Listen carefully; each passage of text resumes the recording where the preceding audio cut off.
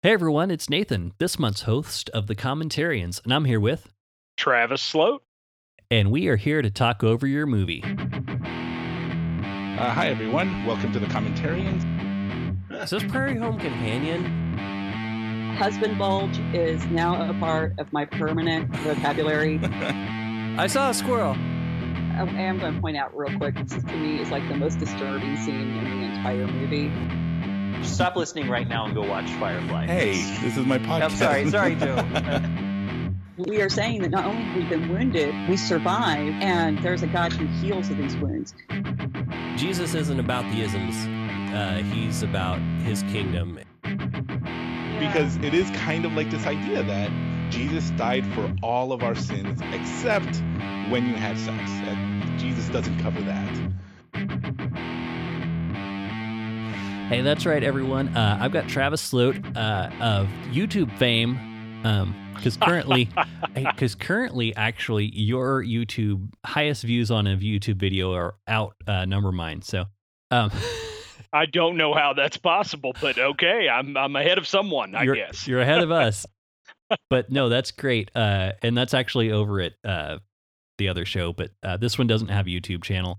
But Travis is the host of Waiting for Ulcers. And Travis, why don't you go ahead? Well, before we do that, I want to go full disclosure and let you know. So Travis and I are here to talk over your movie, and we're talking over the Dark Knight, the Batman movie, Christopher Nolan, great film. And I just recently learned that he's directed a whole bunch of films that I had watched but didn't realize he was the director of. But that's not important. What's important is that I let you know Travis and I have actually been watching movies together for a long time, and there's actually video footage probably of me and him somewhere, I don't know if it still exists, at his second birthday party. Oh, wow. I'm sure. Yeah, that's nuts. Yeah. So Travis and I have been longtime friends. We've known each other for at least 34 years because there's video evidence of that, probably longer than that. He's a little bit older than me. He was born the November before I was born. We grew up in the same town. So we've known each other for a while and somehow both decided to become host of internet shows. Yes. So, before Waiting for Ulcers, I want to get that out of the way. Just in the interest of full disclosure that we're longtime friends. And, so we kind of got a leg up on maybe some of the other guests. We just have known each other for a lot longer.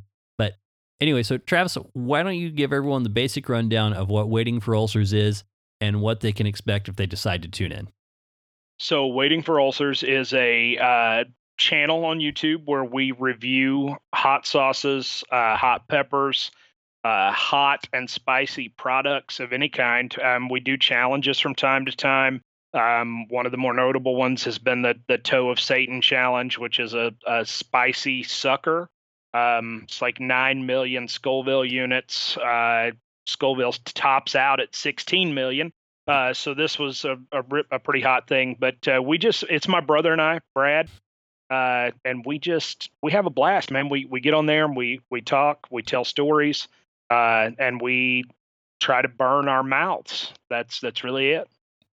You try to burn your mouth. We try to inflict as much pain. Brad actually in our last video had mentioned something about trying a nice smoky salsa, which I don't really believe in. So I got him a jar of Pace extra mild pecani sauce, and wound up actually having to drink that Pace pecani sauce myself. After eating a chocolate bar that was like 2 million Scoville units and almost killed me, I think. It's surprising sometimes how hot stuff can get and how quickly it can get it. So I just opened that can of Pace and I chugged it. So that's amazing. Now, I do like a good smoky salsa every now and again. And now yes. I think now I watched a couple videos. Now I will say I did not watch many until today because here's the problem. Is I have two kids who are 3 and 5, and so if they hear any noise come from my phone, they want to go look at it. Yes. So I mean, I'm sure your show is family friendly. It is absolutely the episodes I've seen have been family friendly, but it's also I just don't want my 3 and 5 year olds spending all their time staring at the phone like I tend to do. But but that being said, I watched a couple episodes and I didn't know if Brad was constantly recurring or if he would just happen to be on those episodes, but you know, he says he's there to give you the layman's perspective on hot and spicy. Perspective. That's right. Yeah. But that's his key phrase. Yeah. Yeah, and you're the enthusiast yes. when it comes to the spicy stuff. And Absolutely. I would say based on what I've seen, I'm just guessing here. I'm guessing I'm somewhere between you and Brad on that. The super spicy stuff, I can do a little bit of it, but man, I watched that Toe of Satan challenge, and I would probably say if that thing was as hot as I'm guessing, I probably would have been out 15 seconds after Brad was.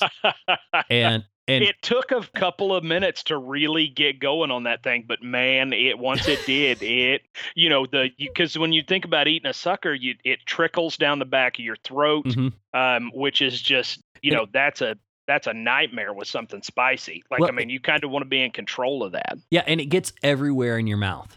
Yes, absolutely. And then it forms that resin on your tongue. But now I watched that video and I was cracking up, partly because I know you guys. But it was so funny because and I don't know if you've watched it recently, but at about 30 seconds, for anyone who wants to go watch this, I will put it in the show notes. Go check this out. At about 30 seconds after they put these Toe of Satan suckers in their mouths, Travis, your eyes got red rings around them like somebody turned the headlights on their cars. Yeah. And then and about 5 seconds after that, Brad lit up like a stoplight, and I could have sworn we would have found him in the dark. Oh man, Brad turns colors so quick with spicy stuff. He turns colors quick. And so the show. I mean, and what's funny is I don't really care to watch a lot of the challenge stuff like that. But I was cracking up partly because you were talking about it, and partly because Brad, he's supposed to be your co-host. After he took that sucker out of his mouth, he sat there for maybe like 15 seconds. Then he just got up and went to the fridge. Yeah, you can hear the ice maker clanking in the background whenever he gets up. Yeah, no, he doesn't play. He does not he's not a challenge guy. He doesn't like that. We have the Death Nut challenge setting in my house right now, and it's 13 million on the Scoville scale, and he won't do it. I don't blame him. I'm currently searching for someone to do that. I'm not a challenge guy. I'm not your guy. I'm not a challenge guy. So, but yes, the show, even on the non-challenge episodes, I was enjoying those. It was funny. But yeah, check that out if you're interested in hot sauce reviews, because that's the core of the show is reviewing hot sauces. Yes, not just the challenges. Because we don't really want to be a challenge channel. We want to give you applications, and my younger brother Josh is always texting us with hey, why don't you do this? Why don't you do that? Why don't give some recipes? Give some what would this be good on? So we're trying to improve it as we go. Absolutely. And I don't want to get you in trouble with the FDA or anything. Because I don't know how legal what you're doing is. But I saw that you have It is very illegal. I saw that you have a hot sauce for sale, which I have a couple bottles on reserve. I'm going to get Emily to get in contact with you.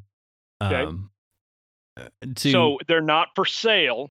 I'm taking $5 donations. Okay, so I have bottles. Emily will be taking you some donations. Yes. Is there a plan to possibly try to test market that and move that into an actual production, or is this just something you're kind of doing for friends and family? It's something I kind of do for friends and family. I love the sauce that I make. Not everyone likes it. Not everyone's going to like it, and that's fine. I'm not changing my recipe because somebody doesn't like it. It's just the stuff that I enjoy, and so if you want to try it, I letting people try it. And really, I'm like kind of trying to recoup costs for the bottles and the ingredients. That's really it. Sure. But do you know how much work? I'm sure you do. I mean, I don't know if you've ever researched it, but like the pain in the rear to get something official and like the hoops you have to jump through. And I mean, I have it's a character flaw, and I'm willing to admit that whenever something gets difficult, I don't want to do it anymore. Like, it's just like, I just want to quit. And my entire life, I feel like I've struggled with that. And some things I push through. Some things like if I tried to make the sauce line legit, I feel like I would just not want to do it anymore. It'd be bad. That's fair. I think you and I have kind of a similar flaw in that department. But so I was sad that I didn't get to try the sauce before this, because I would have loved to have had a comment on it. But which came first, the sauce or the show? The sauce. I've been making that sauce for at least 4 or 5 years. I went down to Florida and I had the best hot sauce of my life at a Mexican restaurant down there. And I actually asked the waitress, I said, "Can you go get the chef, please, and bring him out so he can tell me how to do this?" Well, there was a language barrier. And so the waitress did her best to translate. And basically it boiled down to deep frying the peppers before you put them in the sauce. And so I said, well, that's interesting. And one of the things that I love is roasted garlic. I could eat roasted garlic. You could smear it on toast and feed it to me, and I would eat it every day of my life. And so I said, well, let's combine some habaneros or whatever hot peppers I really had at the time. Let's fry them. Then let's mix it with the roasted garlic and just see what we come up with. And I came up with a really good sauce that I've just been making now for 4 or 5 years, and really just for myself. If other people want to try it, they're more than welcome to. But I just recently moved it into like the smaller bottles and kind of got the labels going and all of that. And it's kind of fun. I need to I've got several several people wanting to donate to the cause that want a bottle of this stuff. So I need to make a new batch, and I will definitely add your 2 bottles to the list. Yeah. Cause I love a good hot sauce. And like you were talking about, you love habaneros, and now I like habaneros more than most people like jalapenos or whatever everyone thinks so when they got hot peppers. Jalapenos are okay. I feel like you always have to dress up jalapenos a little bit with some other flavors. But green chilies and habaneros, that's where, if you want the flavor to come in, that's really where it's at. But and I was in a jalapeno eating contest in Wagner a couple months ago, I guess, and everyone said, "Oh, Travis, you're going to do fantastic. You will win this by a landslide." And I told everyone, I said, it's not going to be heat. Like the heat is not going to be the issue I feel like I have to contend with. It's eating 10 jalapeno peppers in 10 minutes. Jalapeno peppers taste like grass. Like, you're absolutely right. You have to do something to dress them up. Well, I don't know if you've ever tried to eat like 10 smallish sticks of grass, but it's terrible. It was like, and matter of fact, I put that video online, and like you can see me almost throw up, and it had nothing to do with the heat. It was everything about just eating spicy grass. That's all it was. I can definitely believe that. I got third place in that contest, and I've been ridiculed by my brother on the channel, actually, because I got third place. So, but yeah, no, I'm with you. Habaneros, poblanos, hatch chilies, absolutely. Those are my go-to peppers for salsa or for anything. Oh yeah, I forgot about poblanos. So, well, hey, I can talk food all day. As anyone who listens to Faith and Other Oddities knows, you get me started on food, and that can happen for a while. So, but that's not why everyone's here. Everyone's here because for some reason people like to hear us talk over their movies, and we are going to help them out. So again, we've got The Dark Knight, and as we go through, of course, we're going to talk about what's going on, themes, possibly a little bit about why you picked this movie, and whatnot. I feel like whatnot covers a good amount of things that I can't think of right now. So It's an acceptable term, yes. so, for those of you who are familiar with the show, you know what we do. But for those of you who aren't, we have our timer set at 0. We're paused right at 0, getting ready to go. And we're going to do a countdown. We're going to do a 3, 2, 1 and play. We'll press play on play. So if you want to take a minute, pause the show, get your DVD ready. DVD, I don't know, that's kind of like antiquated, like your tape now. Now it's like Blu-ray. Get your video ready, whatever it is you're watching on. And I'm going to be honest, I don't even really have many Blu-rays. Everything I do is streaming. I'm streaming this on a service right now. Matter of fact, I mean, I don't even know if I'm allowed to say what it is, but I mean, I found it on a streaming service, and that's what I'm doing. Nothing illegal. It's like I don't do it's a DVDs. service I don't do. It's a service you pay for. Absolutely. Yeah, yes. you just make me feel like a dinosaur because I've got a Blu-ray. So I don't think I have my Xbox. That's it. I don't think we have another Blu-ray. But yeah. Sorry, I did not mean to make you feel that way. No worries. But everyone else listening, get your show queued up to 0, and we'll give you a countdown, and we'll do a 3, 2, 1 play, and then we'll see what all we have to pick out of this movie that might be of interest. Okay, 3, 2, 1, play. So, just make sure we're all synced up. Got the Warner Brothers logo going on. A rustling whoosh. I saw that because I've got captions turned on. Oh, okay. I've just got subtitles. I don't have caption. Oh wait, no subtitles. Yeah, that's what. But it said rustling whoosh. Maybe it's probably different on your streaming service. On the streaming. Yep. You know, I have a strong desire to record music all the time. And I always think that if I ever get around to recording some stuff, I might name a band after like a subtitle, like for sound effects, like what was yours? Whoosh, rustling whoosh, whoosh, or yes, very difficult to say. Or indistinct chatter. I see that one a lot. Indistinct chatter. I like it. It'd be a great band name. But anyway, so we got Batman going on. Now, Batman has been around for a long time. Yes. And I will say, of all the movie franchises, of all the superhero franchises, his has been done the most. And now, if you have anything about the movie specifically, go ahead. I'm just kind of getting some Batman background because I'm a nerd. Yeah. Well, you and I share a love for superheroes. I think that's something we both really enjoyed as we were growing up, trying to invent new superheroes, that sort of thing. But it's difficult because I feel like all of the tropes have really been covered. Like, I mean, if you can think of a superhero power that you think is unique, someone out there has already, cornered the market on it. Yeah. And so. But so 1939, Batman came around, and that's a long time. It just blows my mind to think about the fact that people have been writing Batman fiction for that long.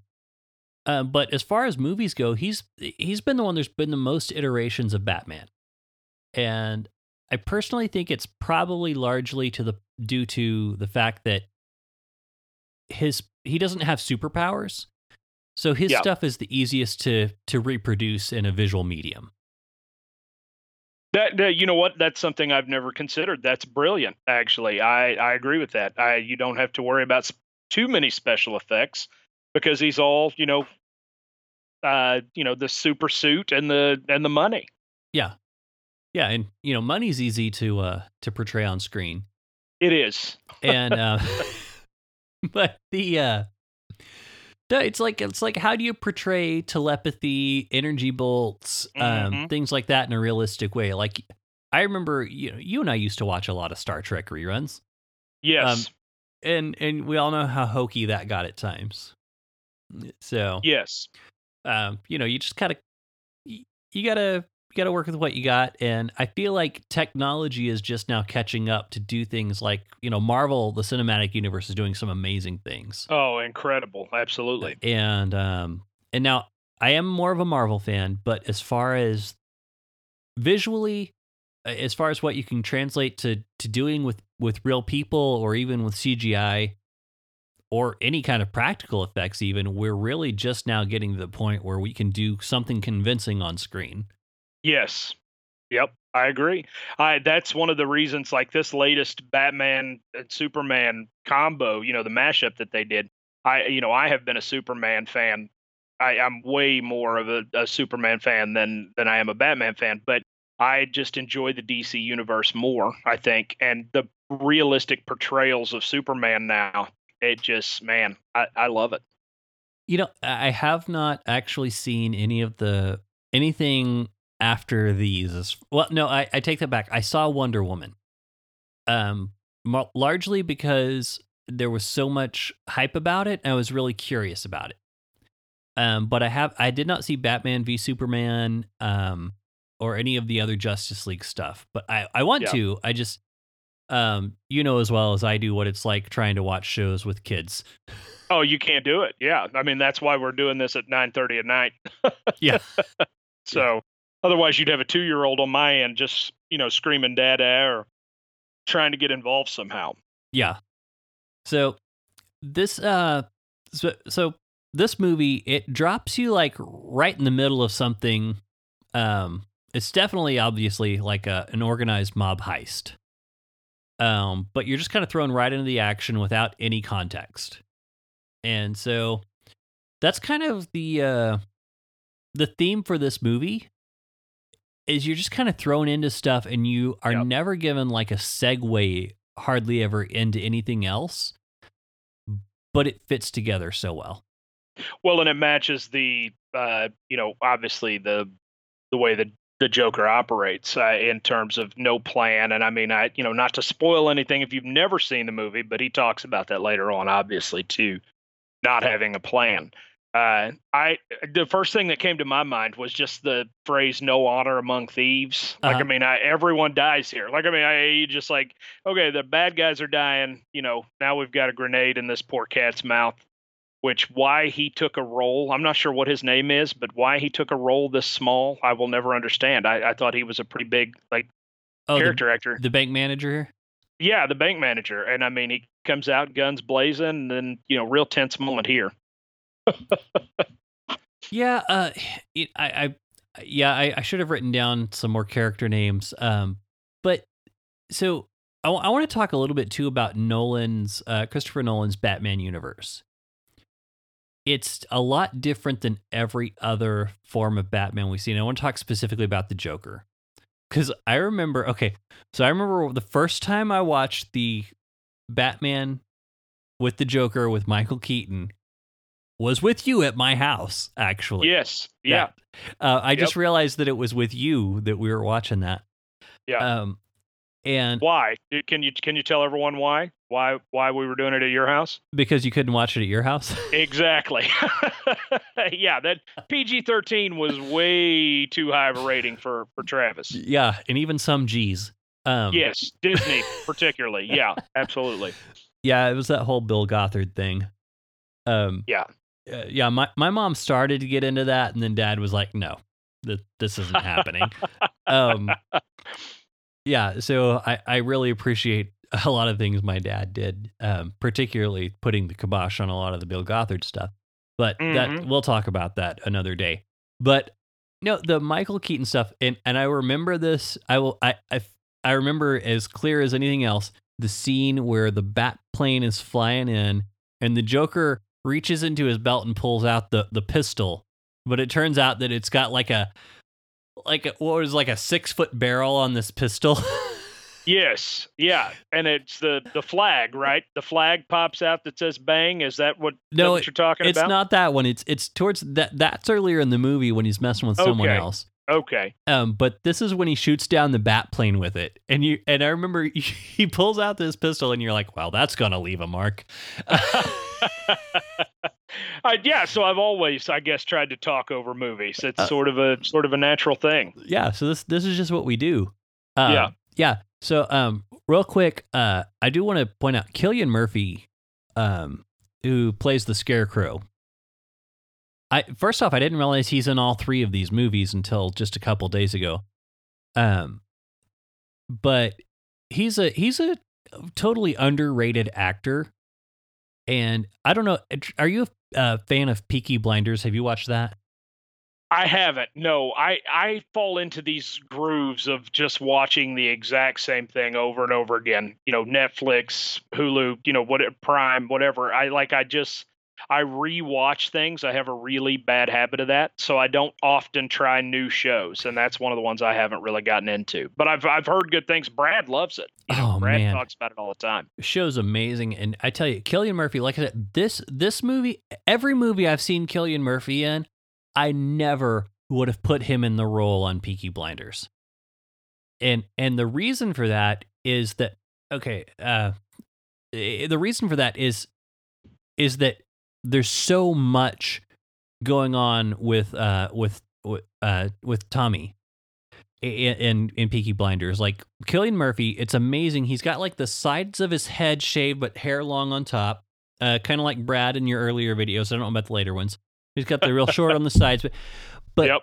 he does these transformations where if things are going well, he doesn't have his hat on, and you can see that he's got his hair and he's, his eyes are wide and things like that. But man, when it's time for business to go down and he's got to do some shady criminal stuff, he puts on the hat and you can't see his hair and he just looks ancient. He looks way older than he is, and just amazing. Just transformation, everything about that show is amazing. So, I'll have to give that a try. I'll have to start checking it out. Yeah, the casting, directing, camera angles, costuming, I mean, you name it, everything is on point, and they take these turns and twists that you don't expect, and the seasons always leave you on a cliffhanger that's just incredible. So, but yeah, I think they're about to film. I don't know if it's their last season or second to last season is supposed to be out this year, but I recommend it. See, that's when I love picking shows up, though. I picked up Breaking Bad with just like one season or a season and a half left, and I was able to stream the majority of the show, and then catch up towards the end. And I love doing that. That way, I'm not waiting for 5 seasons for the next episode, because Sure. I'm a binger.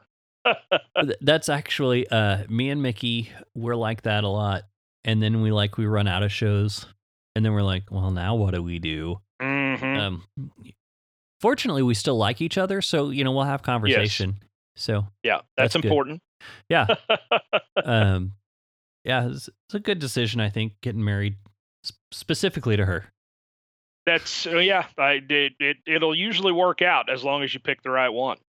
Yeah. So anyway, I love these disappearances, by the way, like just throughout the show, like throughout this movie, where the character will, be addressing him and he's just gone. I would like to be able to do that more, I think, in my life. Carry on conversations with someone and then just leave while they're in the middle of talking. I feel like there's times in my life when I should have done that more. Mm-hmm. Yeah. Yeah. But yeah, and they actually kind of lampshade that in the next movie with Catwoman. She skips out on him in the middle of a conversation. He's like, "Oh, well, that's what that feels like." And then the light bill here, that was I watched this and I thought, what is going on with these lights? Who needs this amount of lighting in their underground laboratory? Everything's a light. The whole ceiling's a light. It seems incredibly impractical. I get that, but it's underground, so there's probably not any sun. And knowing Bruce Wayne, it's probably like super energy efficient LEDs. Yeah, yeah. Ahead of the curve. Yeah, I've got them. I've got them in my house.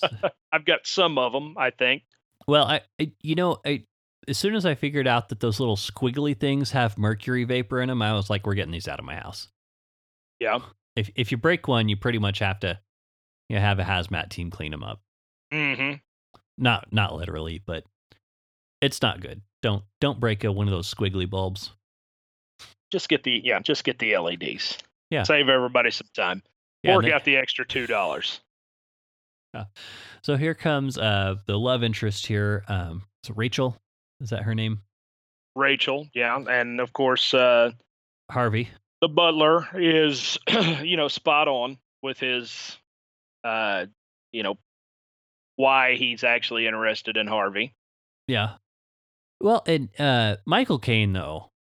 Oh, have you just seen brilliant. Have you seen Michael Caine do anything bad?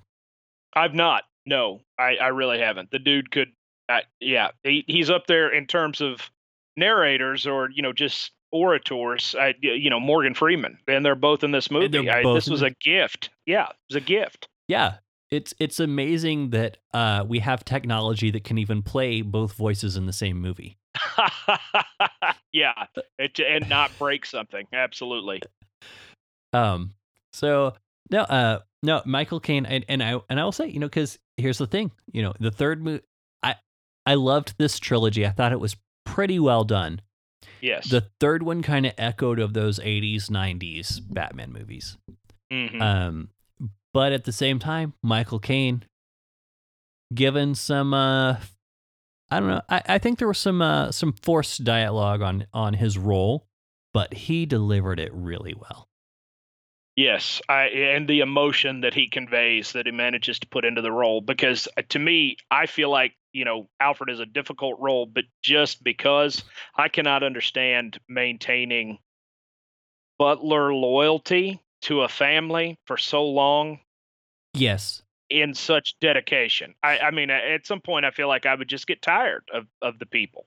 Well, and also you have kind of a tension in his character that he is so involved emotionally, and he's devoted so much of his life, but he always is required, based on his role, to remain reserved.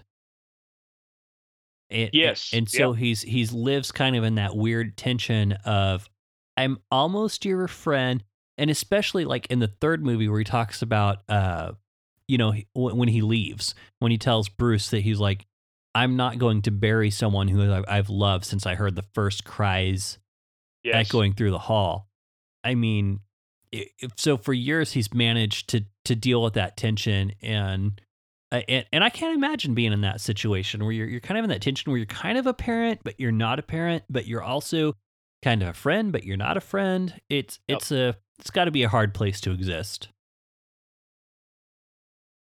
And ultimately, you're an employee at the end of the day. Also, like, I mean, that's kind of your function, really. Yeah, exactly. So it's hard to be friends and an employee, and family and employee too.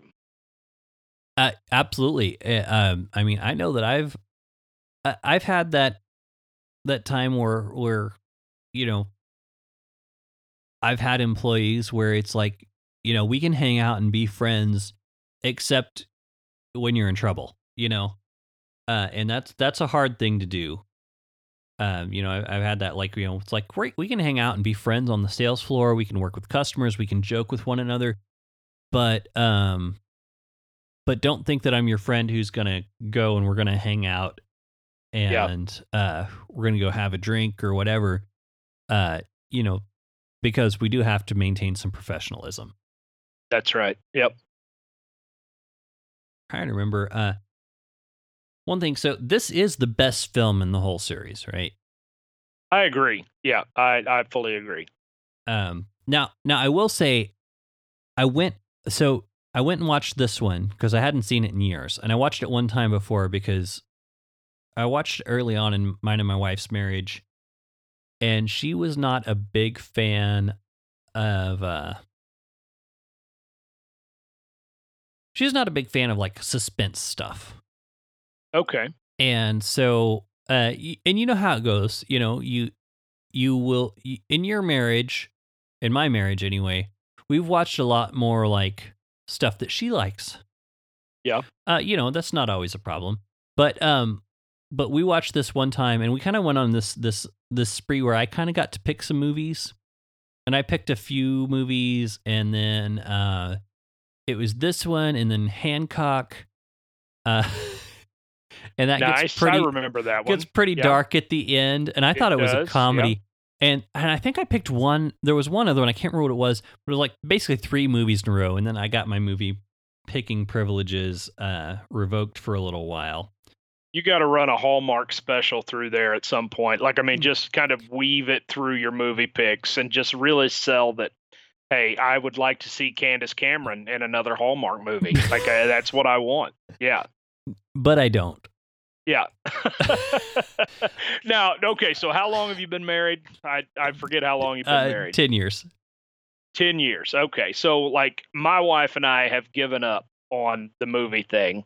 And that's why we have multiple screens in the house. And so she can sit down and watch the Hallmark Channel if she wants to. And I can watch Food Network, which is something I do almost exclusively. Like, I come in, I sit down, I put it on, I could watch Guys Grocery Games for years on repeat and never be bored. Well, we do a pretty good compromise these days. And her taste in movies has changed a little bit. I think she would actually enjoy this movie now because she watched all of Peaky Blinders with me, and I will say Peaky Blinders is probably darker than this movie.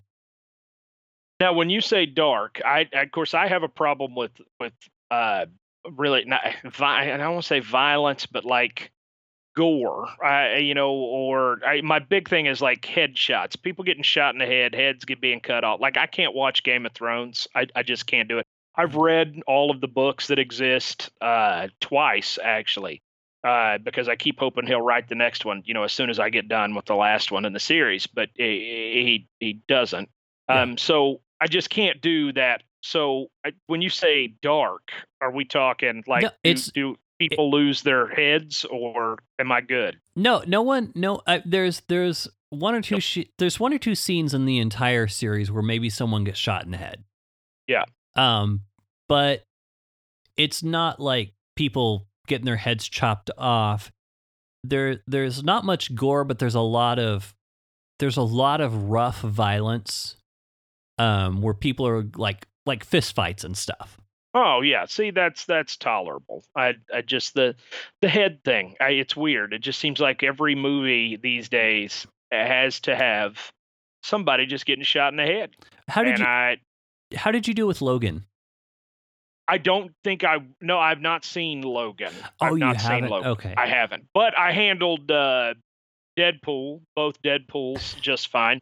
And I was interested in the Deadpool films for one main reason, and that was that he dual wields Desert Eagle pistols, and I owned a Desert Eagle pistol. Yeah. And I just really wanted to poke fun at him the entire time. Like, oh, he there's no way he could do that, blah, blah, blah, blah, blah.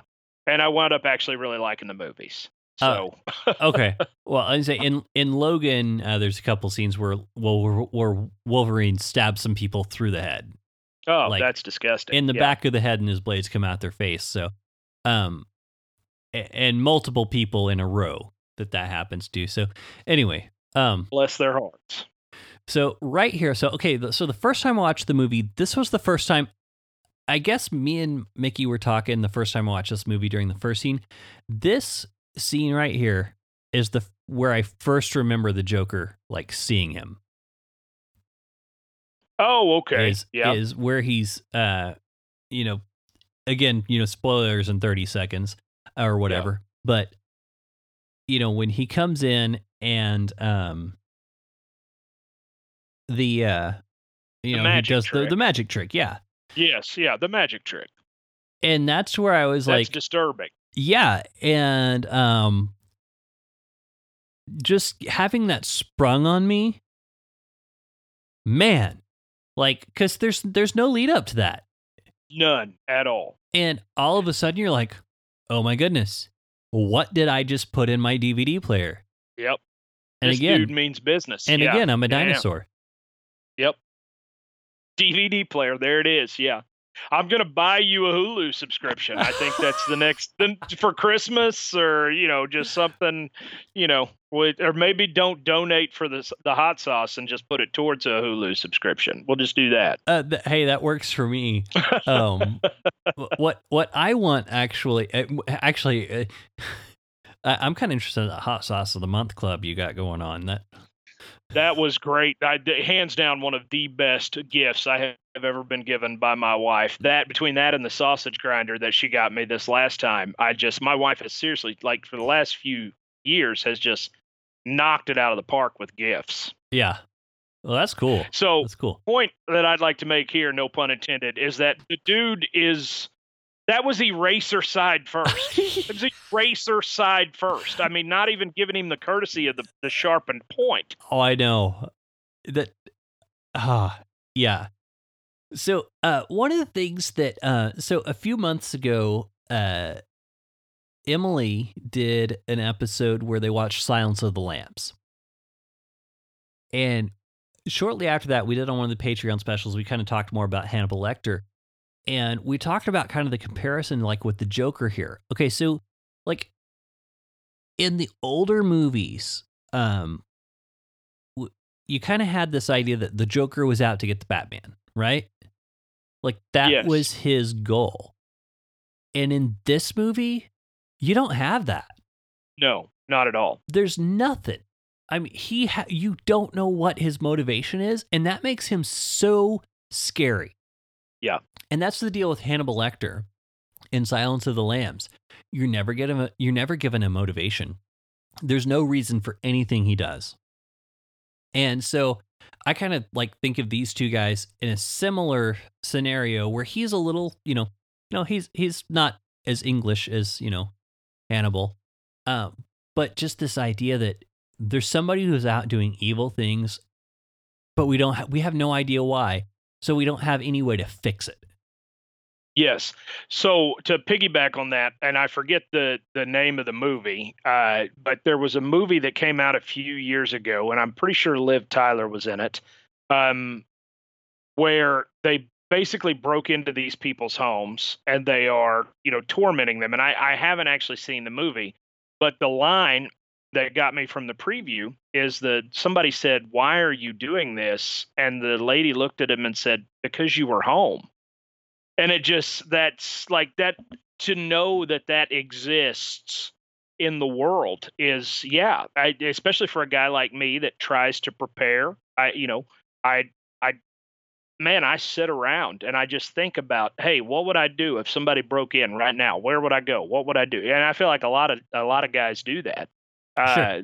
But just to know that this sort of unplanned evil exists, where just saying hi to them in the grocery store could lead them to want to follow you home and kill your family. That's nuts to me. Yeah. Well, and that's one of the things, there's we talk about, we kind of bring this into back kind of like a religious aspect. There are there's various Christian worldviews that feel like we have to justify evil, and that they kind of take the idea of the verses that, for know this, that God works all things together for the good of those who love Him. Yep. Things like that, where they want to say that there's a purpose in evil in displaying God's glory, and I think that God can redeem situations like that, but I think if you're actually dealing with an evil, like a malevolent evil, that you really there's not a purpose necessarily in what from the side of the evil, the arbitrator necessarily. There's not like a goal in mind, but God's able to redeem that kind of thing. And so, Absolutely. So I think when we get to, where we stop trying to go, oh, well, I need to understand the evil that's going on, we're able to kind of go, oh, well, evil doesn't have to have a purpose, but God's better than that. Even something that's senseless. Yep. So yeah, that's something that I really think is kind of an interesting way to look at these things. Now, as far as what happens and how we're able to redeem things necessarily from where the Joker comes in here, we'll have to talk about that later on. So here we are back in with Morgan Freeman. With another glorious voice, yes. Yes. This was a this was a foolish move, I feel like, right here. I mean, you know he's going to push a button. You just know. Like, I mean, it's Batman. He's going to push the button. And then, we have, what is this dude's name? I don't even know what his name is. Is it Lucius? Lucius, yeah. Yeah, you got Lucius here just, kind of playing the, hey, don't do that, son. Don't touch that. Man, you should have opened up with that. Yeah. Hey, maybe we if you should've led touch with this that. button, the spikes are going to go on the wall.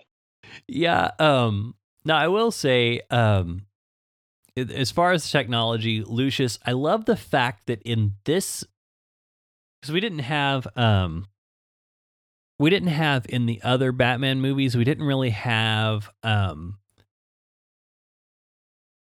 have Lucius. We didn't have people who were helping him out.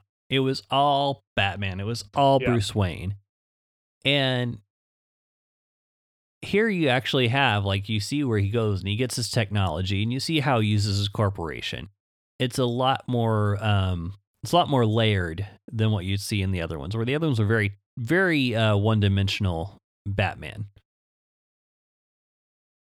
Yeah, and this whole scene bothered me, the whole thing. Like, I just, get up on the boat, dive off, swim to the plane. It's classic sort of the Bruce Wayne persona. Like, I mean, it's always overkill. Like, never wants to do anything under the radar.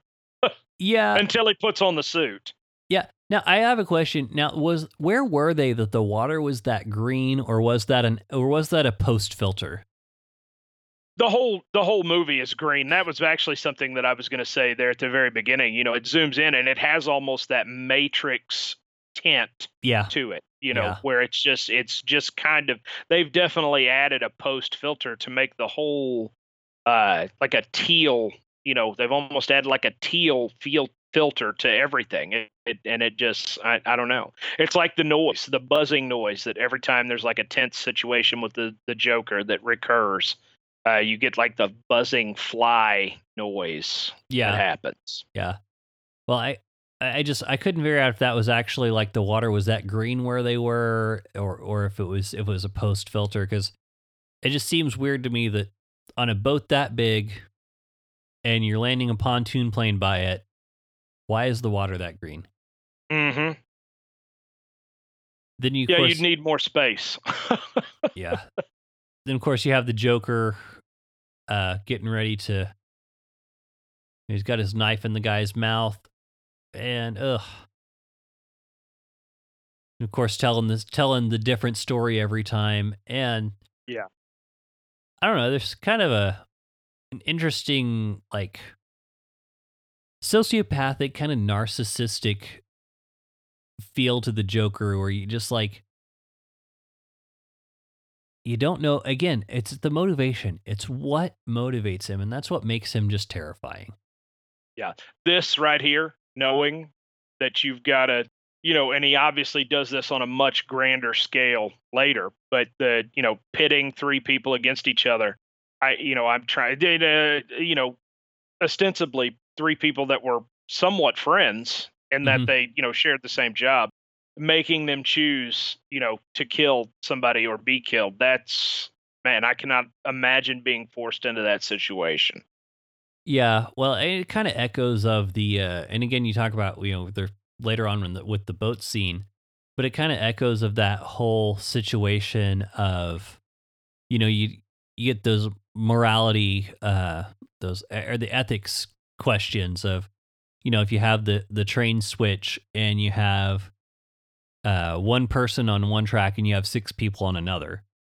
Yeah. And, do you throw the switch? And and it's like, okay, well, let's make it harder. These six people over here are criminals. This one's a good person. Or these six people over here are strangers and this one's your mother. Or let's remove that altogether, and it's no longer a switch. You have to push them off of a platform. And it's kind of interesting because that's actually that kind of question and that kind of reasoning is being brought in a lot to trying to figure out how to program self-driving cars, and that's one of the issues that's really been the people I'm struggling with self-driving cars is who's going to program the ethics. Yeah. And so, it's like, are we going to get in a situation where it's the driver, the pedestrian, the people in the other car, who's going? So far, the leading answer is the one who bought the self-driving car. They should be the one Yes. to go.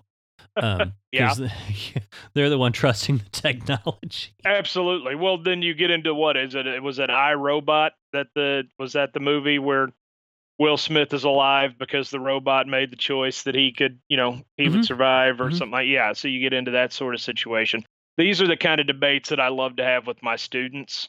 I can distinctly remember us I do something called Would You Rather Thursdays. It started out as Would You Rather Fridays, but since we're a 4-day week now, we do Would You Rather Thursdays a lot of the times, where I give them a prompt and they have 5 minutes to pick a side, and then I let them defend their side. And so one of them, a couple of years ago was about that, choosing, who would die, who would live. And they got fired up. I had one student stand up in the middle of class after another one had said something and just screamed, "You're an idiot." And it was great. I mean, the debate was fantastic. And I think as long as you kind of moderate that sort of thing, it's good to, you get young people thinking about that, and you realize they are capable of a thought process that would enable them to make a decision, or come to a decision they feel like would be best for everybody and not just themselves, which is surprising for teenagers. No, and that's great, and that's the kind of exposure that people are not getting. Yeah, and that's actually, it's really easy, especially with social media, to just put yourself in an echo chamber. Yep, and to be able to just tune out everyone else and just go, no, this is what I think is best, and nothing's changing my mind. And people are not used to. They're not used to being confronted with a counter argument. And as much as as much as you and I used to point and counterpoint growing up, but we're still friends at the end of the day. I think that's really served me well as an adult, that I can talk with people who disagree with me, and I'm like, okay, yeah, well, that's one side of it, and there's two sides to a coin, and many sides to a diamond, which, if you want to get into the complexities of life, there's just so many different facets. And so, yeah, I think that's great. And that you have a school where you can do that, because I know that there's lots of school districts where that kind of activity, there's just not time for it. And there's also teachers who don't care to do it. And again, not to down on teachers, because I know there's teachers I know there are more teachers out there who would do it if they had time for it. Yeah, and that's one of the things, man, that you just I try to keep it. You got to try to control it, but there are so many things that you have to cover. And as I'm getting more involved in my teaching career, I'm realizing that the time that I have to do something just seems to be disappearing quicker and quicker. Can you imagine this dude right now in this situation, like with this balloon going out the window? That's one of the things that I thought, imagine not speaking English, really, not having any context for what's about to happen. And then the next thing you know, you're just soaring through the air. Be kind of a scary feeling. Yeah. I probably would have, I probably would have passed out there. Oh, 100%. Yeah. I would wake up on the plane disoriented, maybe on the plane, or maybe right there. Who knows? Disoriented and confused. I would say that he's definitely disoriented right now. Yeah. Batman has taken care of that. This is part of the reason I'm not a criminal, because I'm not good at surprises. There's no way. I just couldn't. I don't think I could handle it. the pressure of knowing that someone is around every corner. Like, I mean, I'm not a paranoid person, but I definitely feel like as a criminal, you have to be. Yeah.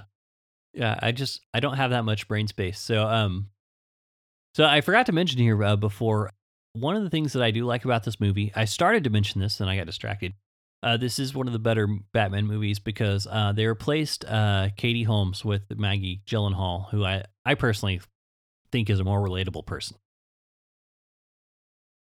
Okay. See, I don't, honest to goodness, like I had not even really considered that. That's one of the things I think I've maybe overlooked. I feel like they look alike. I'm, you know what? I'm going to pull my phone out real quick and I'm going to. Alike. Do they not? Hold on. All right. No. So Maggie Gyllenhaal, is this how you wanted to spend your time with me Googling things? It's fine, but that's what she looks like. If so, you can skip Googling her. That's what she looks like. Yes, that's it. Honestly, that again, it goes back to wondering how I got a college degree. This is one of those times. Who was the other lady? Katie Holmes. Katie Holmes. Do you have facial blindness? Do you think? I think that I do. I'm probably. kidding. Yeah, I'm kidding. I don't even what. Okay, there she is. Maybe it's just the fact that they're both brunettes. Like I don't know. I am attracted to brunettes. Like that's my jam. Like I'm a brunette guy over a blonde guy. And so I think there's a Ron Swanson quote where he says, I like pretty dark-haired women and breakfast food. That is me. Like I could not be any more me. Oh man, Ron Swanson. Yeah, I love Ron Swanson, by the way. Yes. He's a very, very, he's a man's man.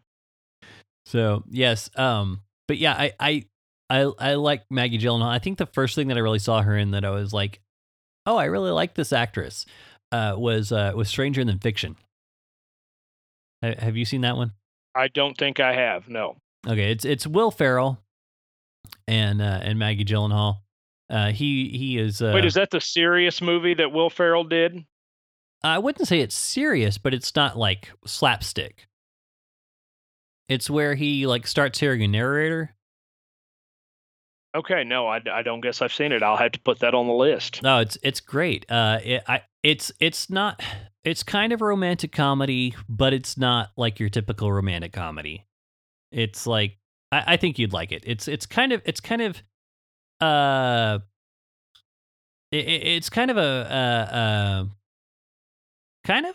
sci-fi, kind of a fantasy kind of thing, but it's like in a modern setting. It's hard to explain.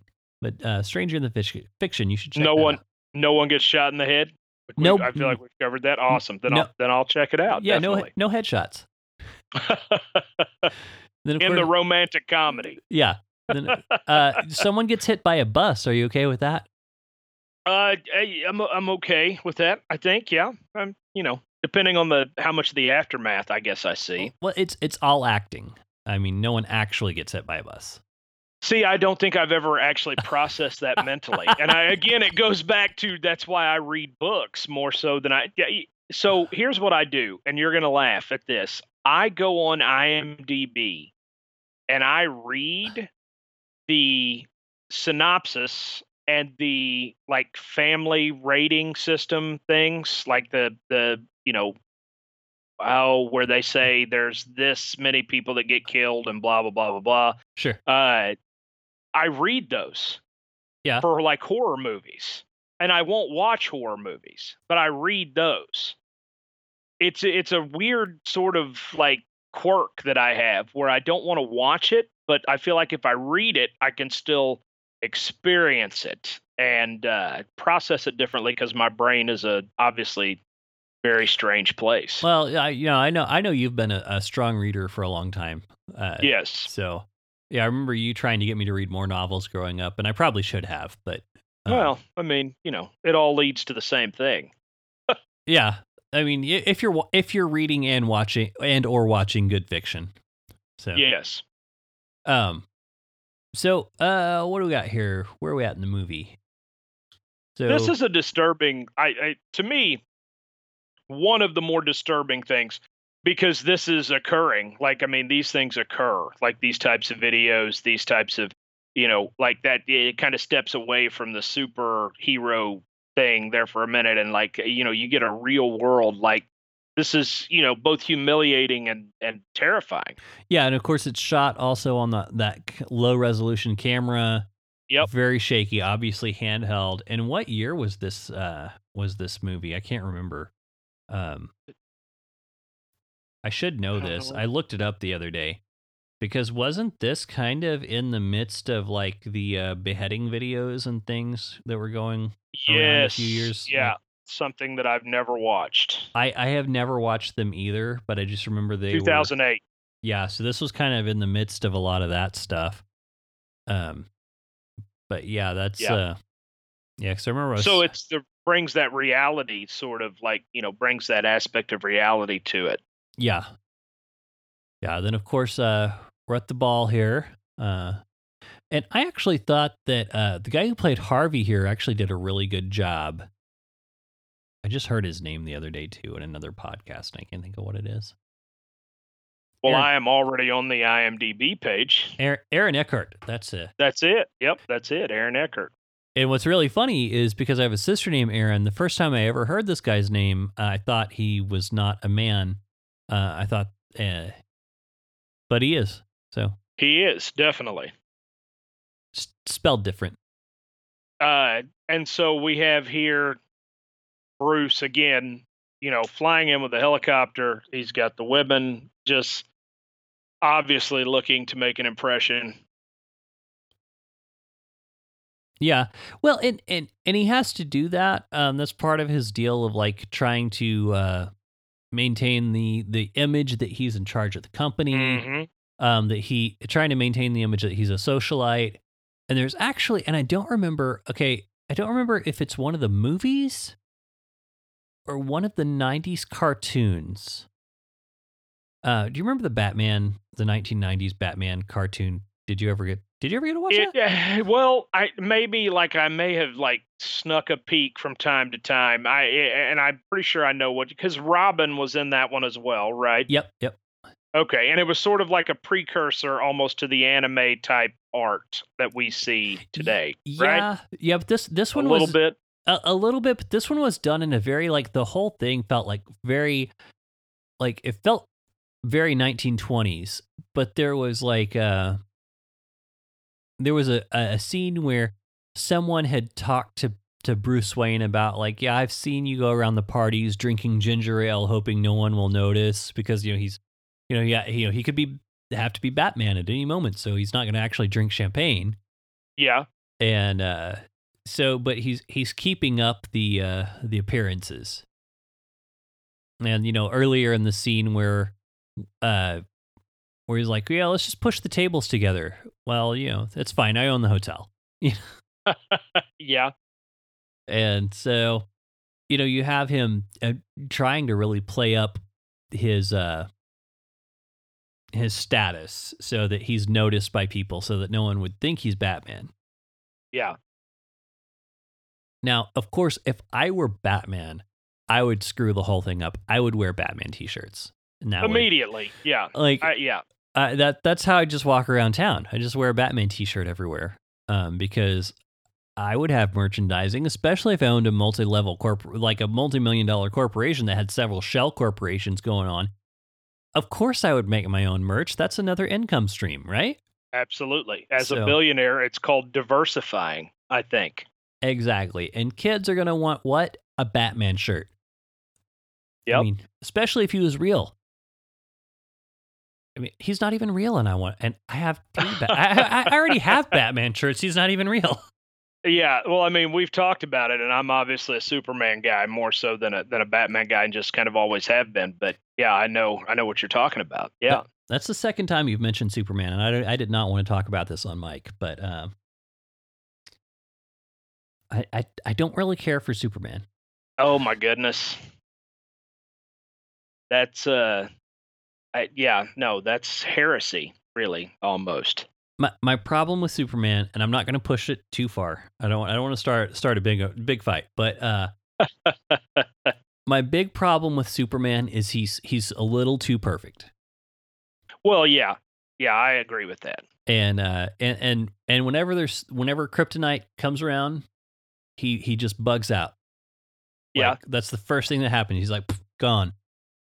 and he, and granted, there's not much he can do in the way of kryptonite, which, by the way, did not happen until the radio drama. The kryptonite was not a thing until the radio drama because they had to find a weakness for him. But he's just gone. He doesn't stand up to his weakness. He's just done. He's just like, yep, screw this. I might get hurt. I'm out. Yeah. See, I did not know that it was introduced in the radio drama. That's an interesting tidbit. Yeah, I didn't know that for a long time either. It's kind of obscure because I mean, you and I grew up with kryptonite's just a thing. Yeah. So yeah, this scene here. Okay, so now here's the thing. You talked about earlier how the Joker talked about hold on real quick. Did you see that Joker card just there? I did, yes. Okay, that Joker card is actually the Joker card from a Grant Morrison run. Grant Morrison is a comic book writer. He wrote for Marvel and DC for a while, but he did a run on Batman. Okay. And that's the artwork from that from an actual Batman comic. That's nuts. Those are little details that I would never get. Yeah. Yeah. So to be fair, I looked up some trivia on this movie. Nice. Because I am more of a Marvel fan. Yeah. And that's actually, so I love that scene where he grabs the glass, spills the whole thing, then pretends to drink. Just tries to drink it. Yes, he's, I mean, every bit of, and I love how casually he dismantles the gun there. But oh yeah, like they all come apart like that. Yeah, well, yeah, I know. You and I know that's ridiculous because we actually live in the Midwest where there are guns. But the I'm not getting into that discussion right now. But Heath Ledger did such an amazing job in this movie. And there's stuff like the where he licks the corner of his lips. Mm-hmm. I was reading on the reason he did that is it would start to come off. Yeah. As it would dry, and so it would get out of place and it would bother him, and he just like would lick the prosthesis just out of habit, just out of instinct, but it worked so well for the role because he's just always, it's just one of those things that just kind of adds to the intensity of the character. And he does it in a way that it looks like it's just a nervous tick of the character. And but if anyone's ever tried to feed a 2-year-old something they don't want, you recognize. I'm sorry, I'm kidding. Yeah. You are terrible. Familiar with this, yeah. I shouldn't have said that. That's terrible. But yes, yeah. So, but every scene when Heath Ledger's on screen, he's just at a 10, both in like just intensity and skill, and the fact that the Joker in so many portrayals has been such a ridiculous character that you're like, there's no way this person exists. Yeah. And the fact that Heath Ledger lands this character to the point where you are just going, I think this guy might actually be out there to get me. Yeah. Like there might be somebody there that, yeah. Yeah. I've never felt that way watching a superhero movie until I watched this. Yeah. And the fact that he's not put together. That was one of the things, like in a lot of portrayals, he's put together. His suit's perfectly tailored. His hair is always combed just right. It's green all through and through. This, you can see his roots. You can see that the jacket, it fits, but it's not perfectly tailored. Yeah. Just stuff like that. His hair's a mess. The makeup is not, it's not these perfectly drawn lines. So yeah, it's so cool. And the detail that they put into making him appear as insane as what he actually is. And then that right there, like normally there's some bargaining that takes place. Yeah. with the hero. Hey, do you want to get the girl back? This is how it happens. And then, he just says poor choice of words and chucks her. Yeah. And I love the fact too that Batman's not perfect in this. Yes. Yeah. Stuff like his cape malfunctioned just now.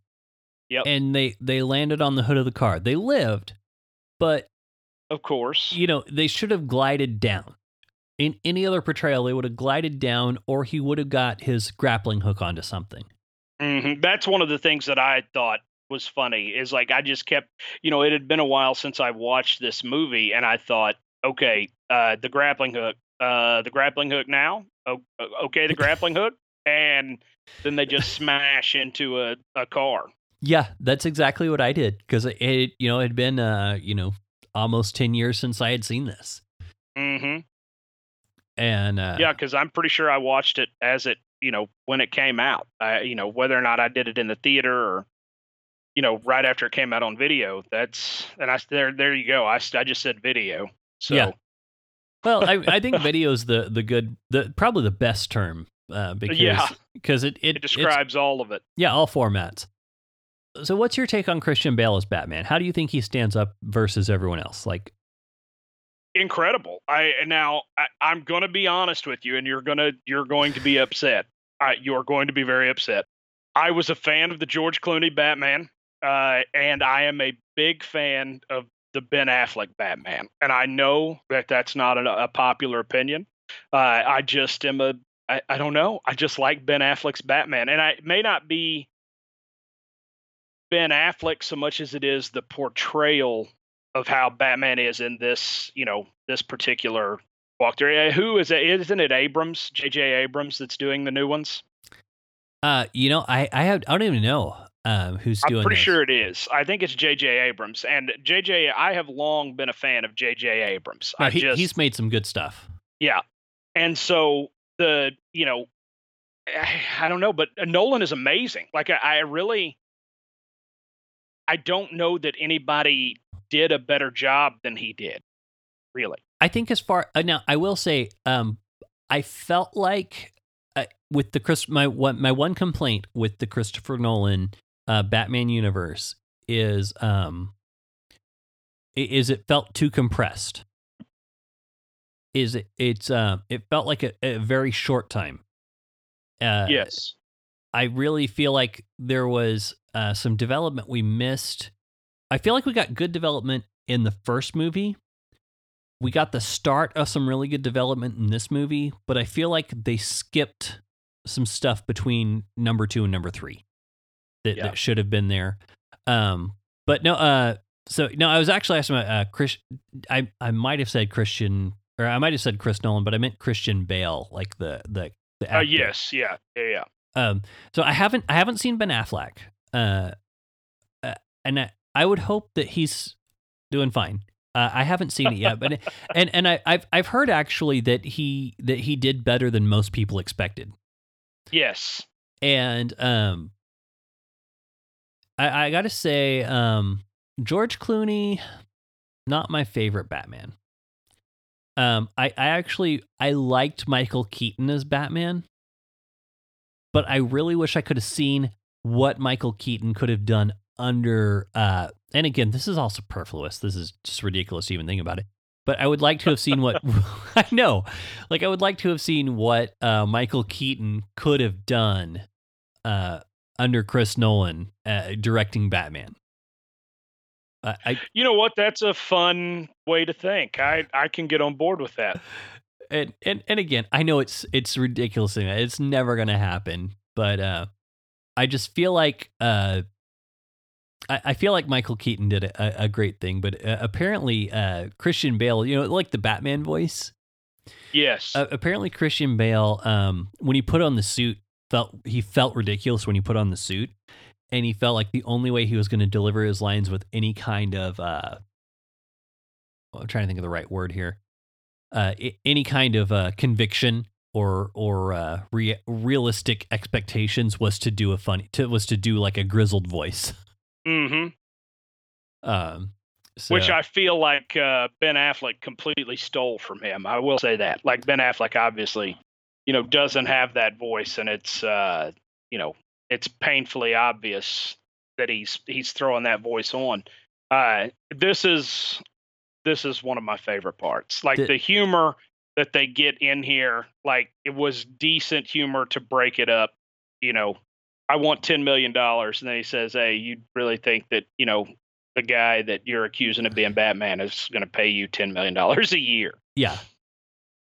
No, there's actually, okay, so on my second viewing of this, there were many things that I was like, there's a lot of stuff in here where they kind of give some nods to the comic book. And there's a lot of things where they really make fun of themselves, and there's a lot of great humor in this because, the first time you watch this movie, you were just like, for me, I don't know about you, but for me, when I watched this movie the first time, I was so just like blown away and just shocked by how intense it could get it sometimes. Yes. That's what I walked away with. And it's stuff like, when he's showing him the cell phone technology earlier on, and he says, what was it he says? He tries to deflect to something else. He talks about using sound waves to see, and he says it's like a bat, Mr. Wayne. It's it's like, and it's like they're kind of making fun of themselves in this. Yeah. And actually, and if you really think about it, the first like 40 or so minutes of this movie are actually kind of slow. They are, and I will agree with that simply because last night, I think, is whenever I watched this, with my original watch through, and I remember thinking, oh man, it's already almost over, and then like hitting the pause button and seeing that it had just barely begun. Yeah, and see, I forgot about all kinds of stuff, like him going overseas to retrieve that the one gangster guy, all kinds of stuff, and then basically from here on out, it gets nuts.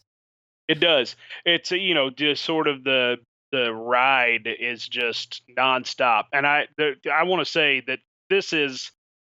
While several of the Joker's plans were, kind of brilliant in their own way, the timer on the shade for me has got to be up there in terms of just top.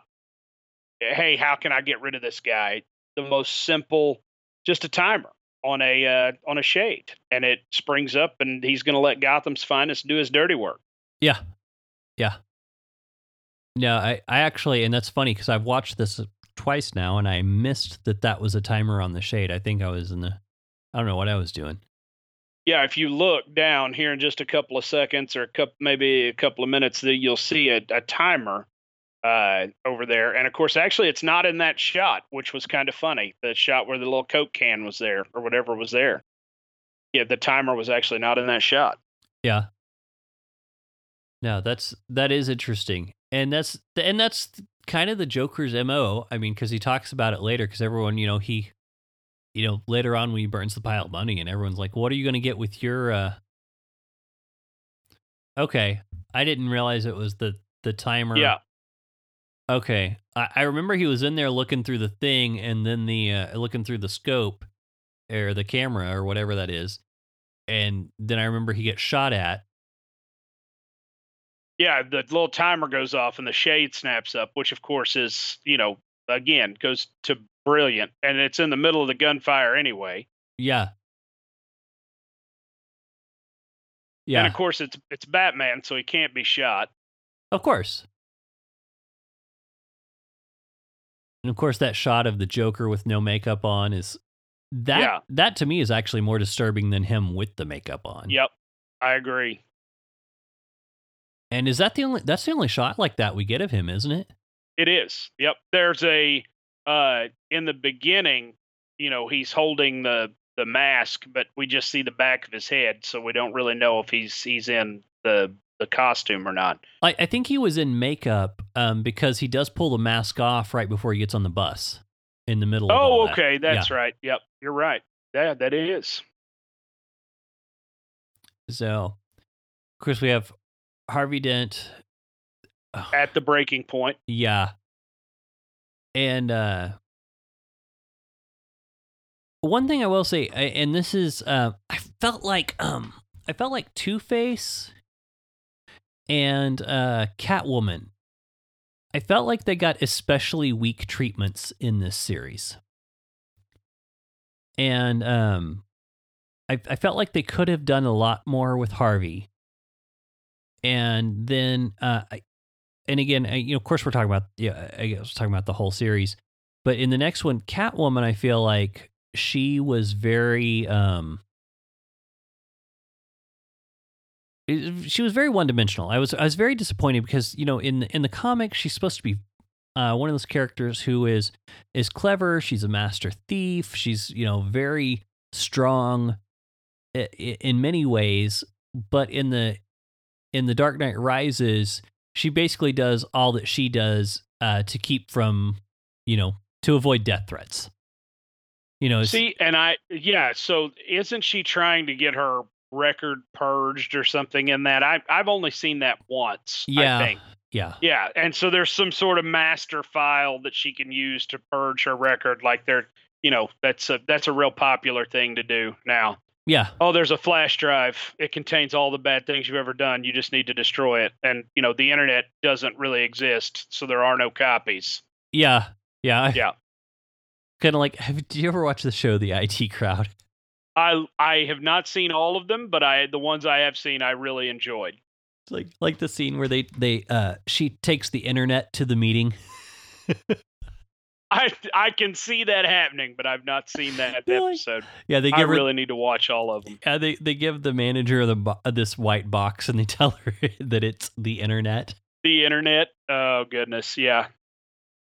And so she takes it to a meeting with all of her superiors and is showing it off like it's this grand, like this is the internet. The internet, like, capital T, capital I. It's all right here. Yeah.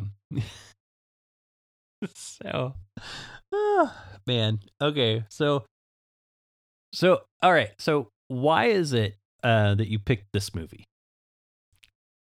You know what? I was scrolling down the list that you had, and I was trying to avoid some of the more obvious choices. I'm immediately drawn to like a movie, of course, like The Matrix, just because I loved The Matrix just because of where I was in my developmental age, I guess, with the parents that I had. Again, we go back to, and your listeners may not have gotten this fully yet, but I was not allowed to watch movies. I wasn't allowed to watch TV shows. I remember being floored going to your house, going to Jason's house, and seeing what y'all got to do.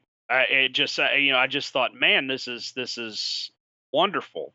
But Braveheart in particular, I remember watching Braveheart at your house and just going, oh, this is what a rated R movie is like. It's amazing. There's violence, there's nudity, there's, language. It's amazing.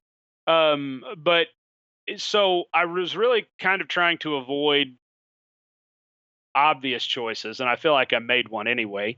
I don't feel like this is an obvious choice for our show. I really enjoyed this movie. Like I enjoyed the darkness of superheroes, the dark side of good, and the breaking points that each character in this movie goes through. Like Dan right here, obviously, the dude doesn't know that it's a double-sided coin. Spoiler alert. Sorry. If you haven't seen it 20 times already. But this is a breaking point that you wouldn't normally see from a good guy. Sure.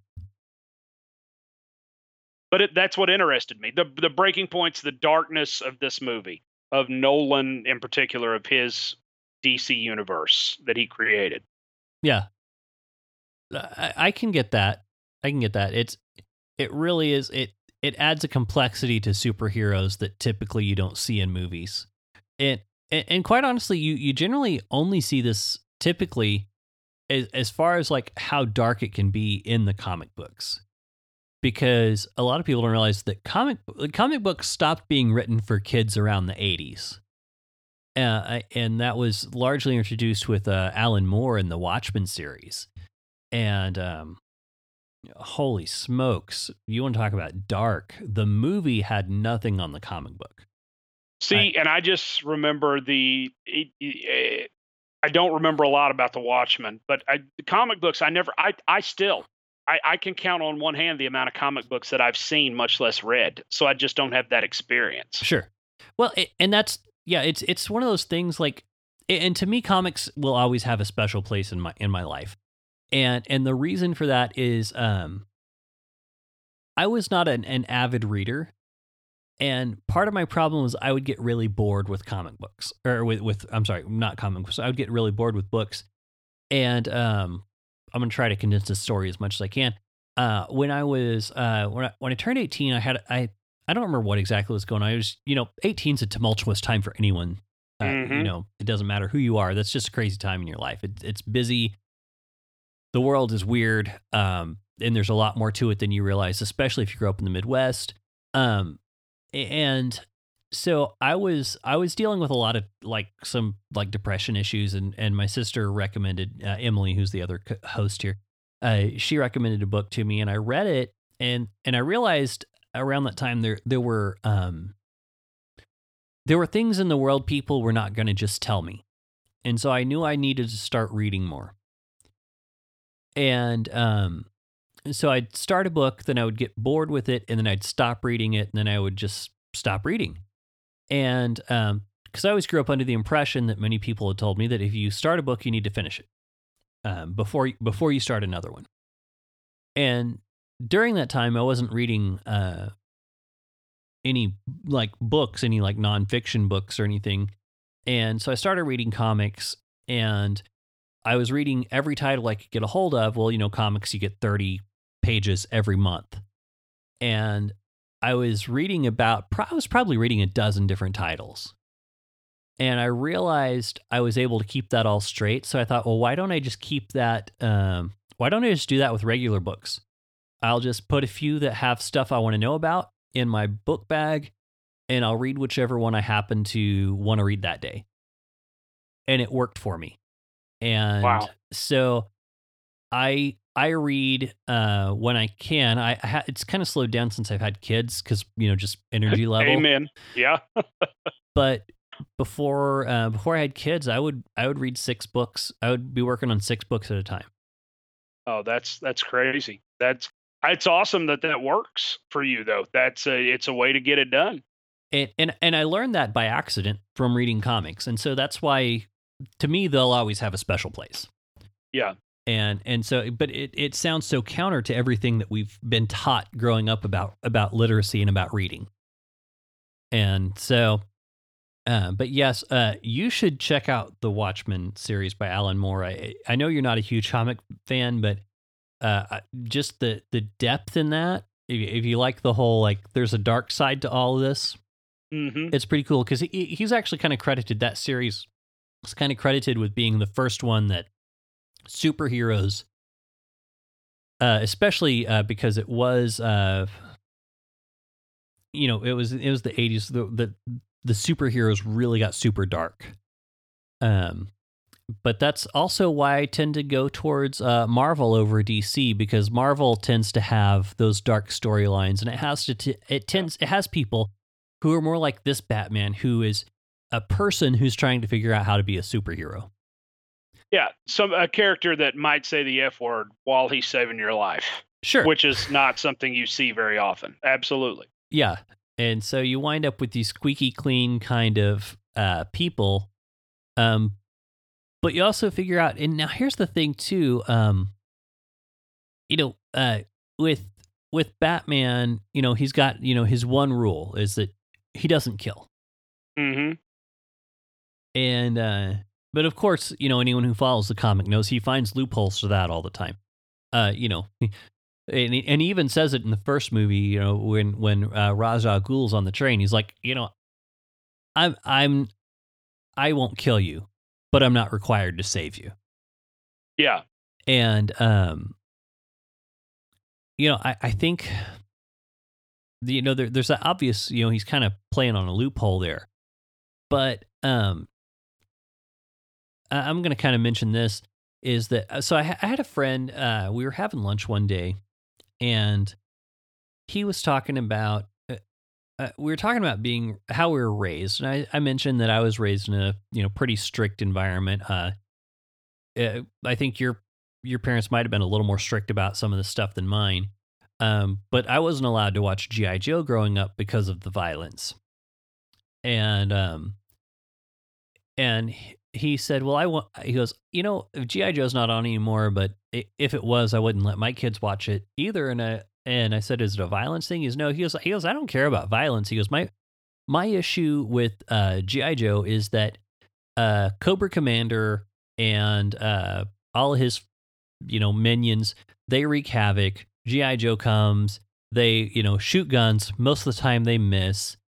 And they might get locked up or might not, but next week they're back doing the same thing. And what it teaches my kids, there's no consequences for anything.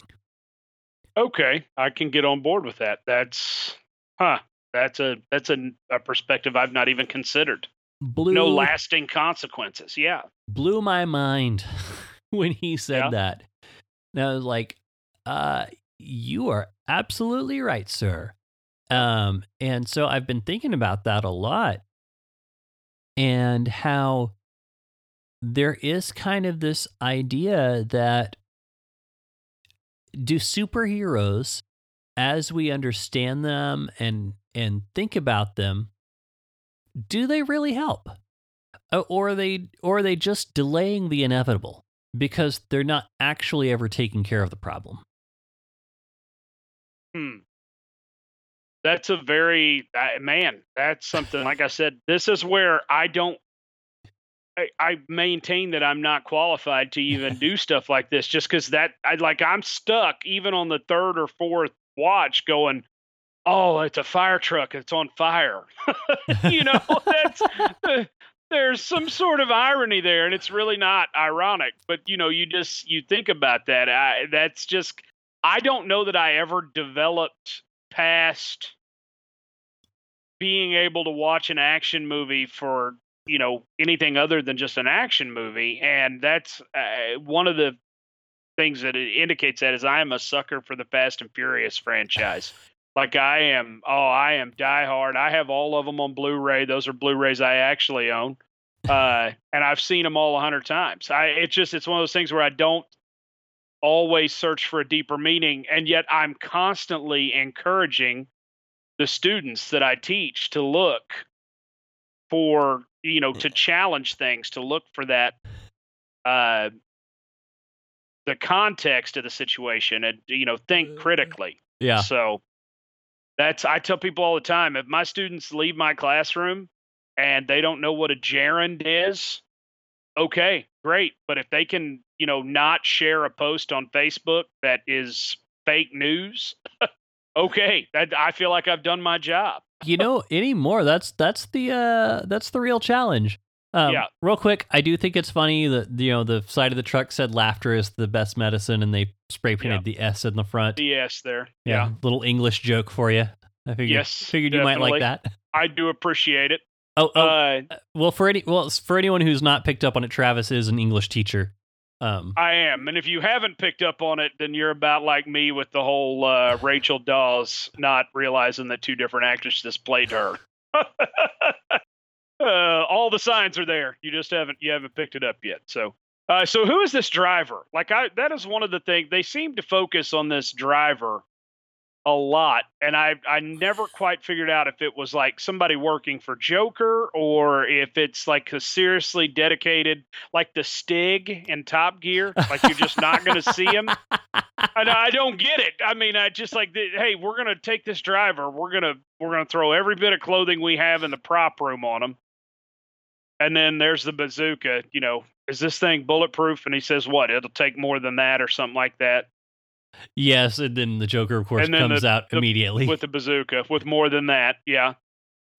I think the idea is that I think he was working for the Joker, But I think the idea that they're focusing on him so much was to see the distress of the passenger.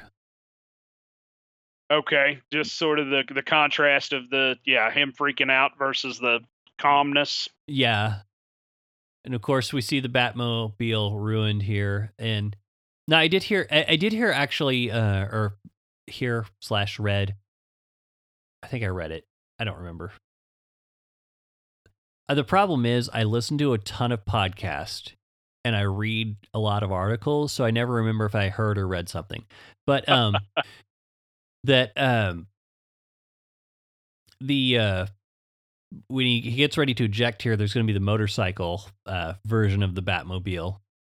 Is that that it was actually so heavy? I'm sorry, this is just a trivial fact I'm bringing up. That it was so heavy that only one of the stuntmen was actually able to pilot it. That's crazy. They built this machine to be functional, which is that just, man. No special effects, really. I mean, I'm sure something like that was, digitally enhanced. I think that was a digital effect, but there is actually a practical device on that motorcycle. There's several scenes where you're like, yeah, that's not actually going to happen in real life. Has there ever been a helicopter in the history of modern cinema that has flown in a city street and not crashed? Any at all? Like, I don't think I can remember them. I don't know. Would they even fly like that? Like that's a good question. I really don't know. Like they don't land helicopters when it's super windy.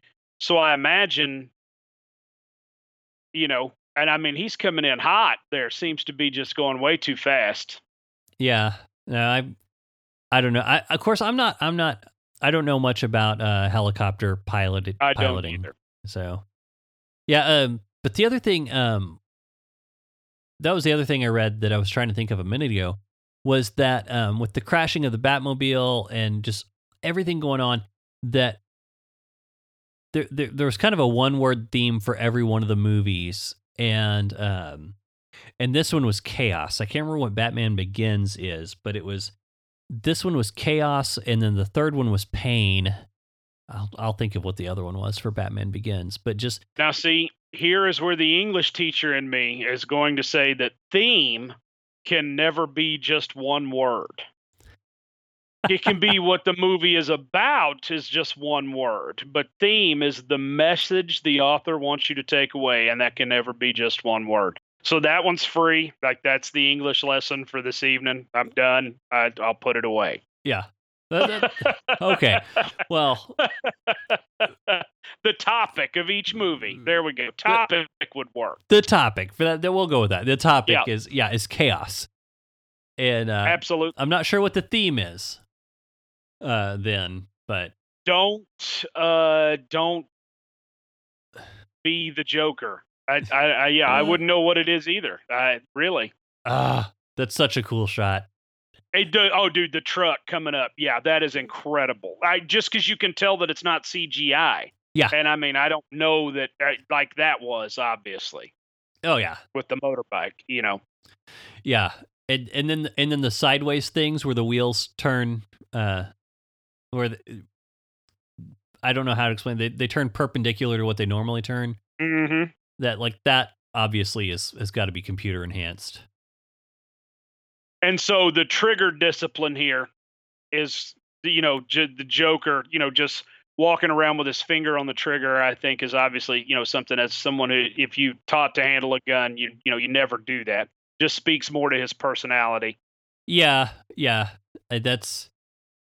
is one thing. Like even, I got to the point, even like with toy guns, I still, we bought some Nerf guns, and occasionally we have these Nerf wars around our house.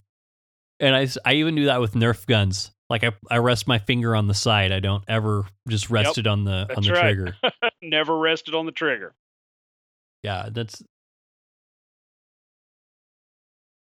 I love how he comes up and he takes a minute to make fun of his own henchmen. Yes.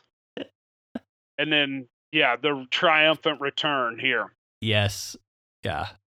the thing he wasn't counting on. And that's the thing. Like, you can see areas where Batman does something and he thinks he's got ahead, and then the Joker's ahead of him, and then the Joker, and it's like you can see how they're supposed to be well matched. Yeah. So, yeah, it's definitely the scripting and the directing, the pacing. Again, the first half of this movie a little slow, but everything from here out, just the directing is just so well done. And I love this.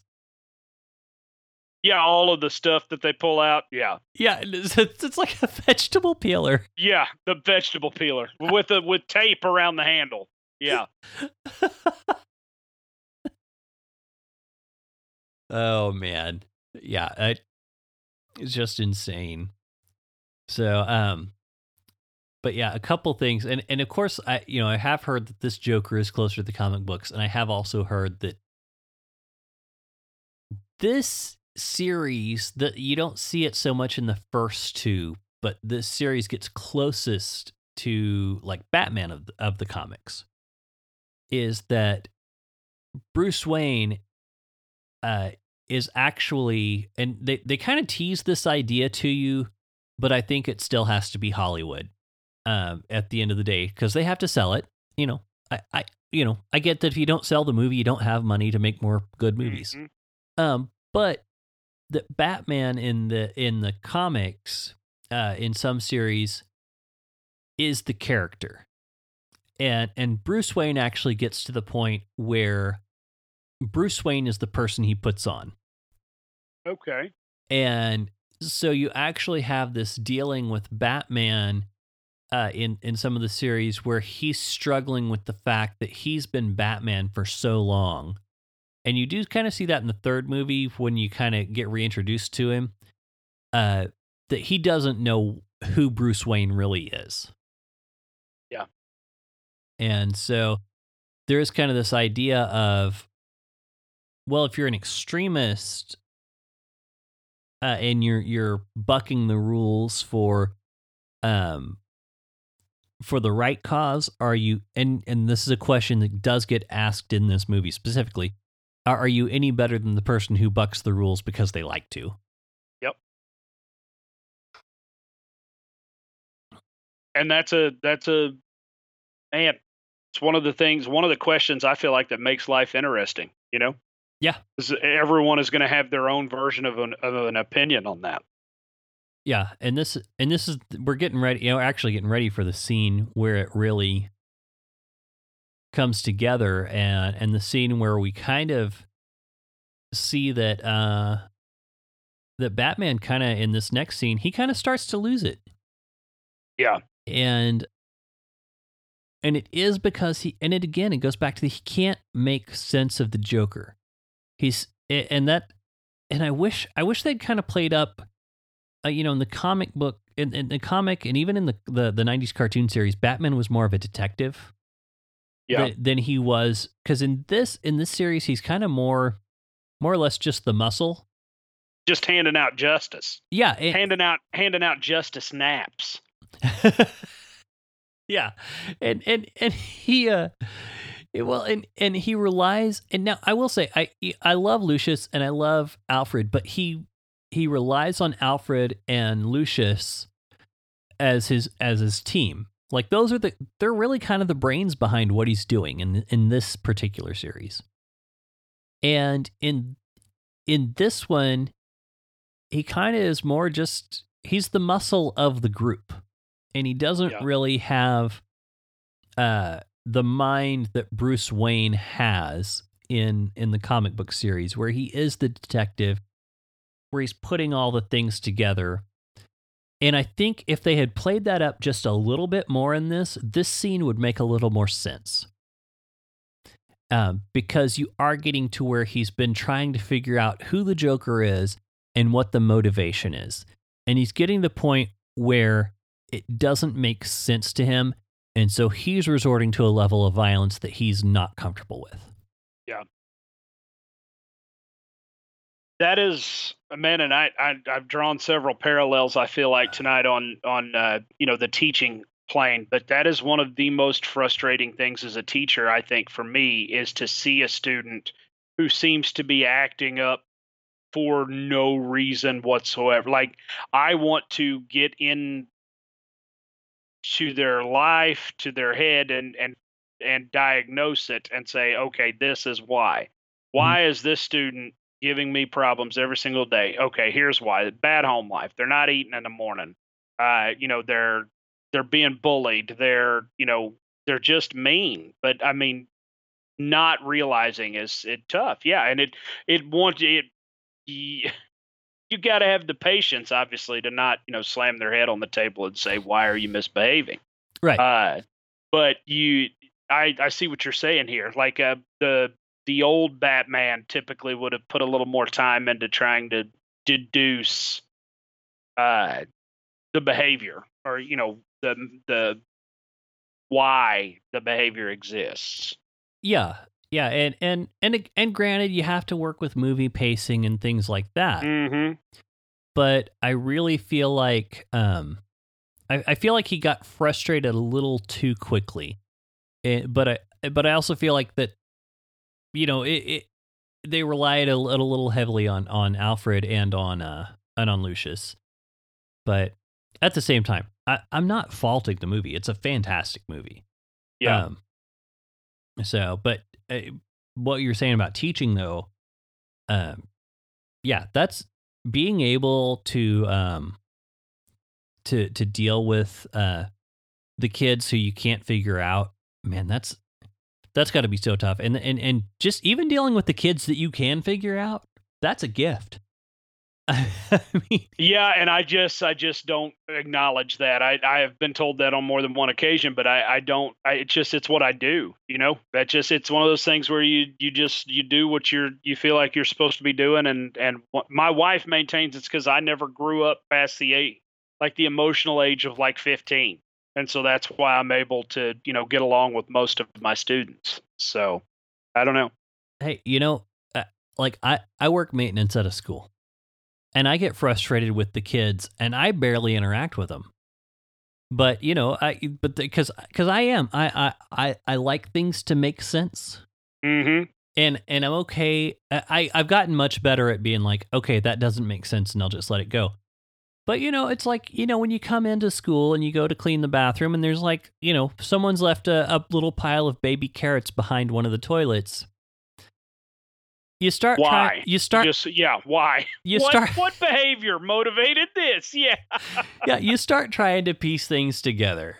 Yeah. And now that one, I will say it's probably because some kid didn't want to eat their carrots. Mm-hmm. But there's just certain things. It's like, okay, there's wadded up toilet paper on the ceiling. Why? Yeah. What would motivate you to do that? Just random stuff. And I just don't get it. And so again, it's the Joker here is kind of, to me, he's that I love how the cars are all perfectly spaced to weave between. Anyway, sorry. Absolutely. Yep. No lane splitting for Batman. Yeah, go for it, Bats. But the sorry. But of course, I realize I have to just disconnect that at a certain point. Just go, children are children. Yep. We can't expect them to behave like adults. I can't even expect most adults to behave like adults half the time. Amen. Myself included. But it just, that's the thing that I think kind of fascinates me about this movie when I come back to it. And we have to realize again, there is, when you get into malevolence and when you get into selfishness, anything can be justified. And yeah.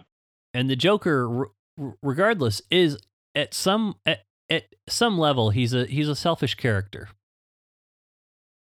And well, I mean, he's obviously a selfish character, but he's a psychopath. He doesn't understand the value of people, and unless they fit into his plan in some way, then he has nothing for them. Yeah.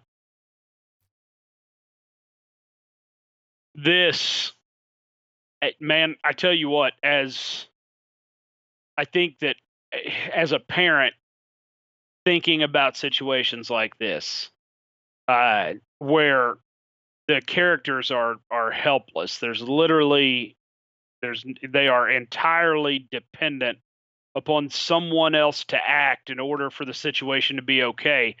That goes against every instinct I have as a parent. Like it's tough for me to watch sometimes that, just because I can't fathom a situation where I would need to be totally dependent on someone else to act in order for me or my family to be okay.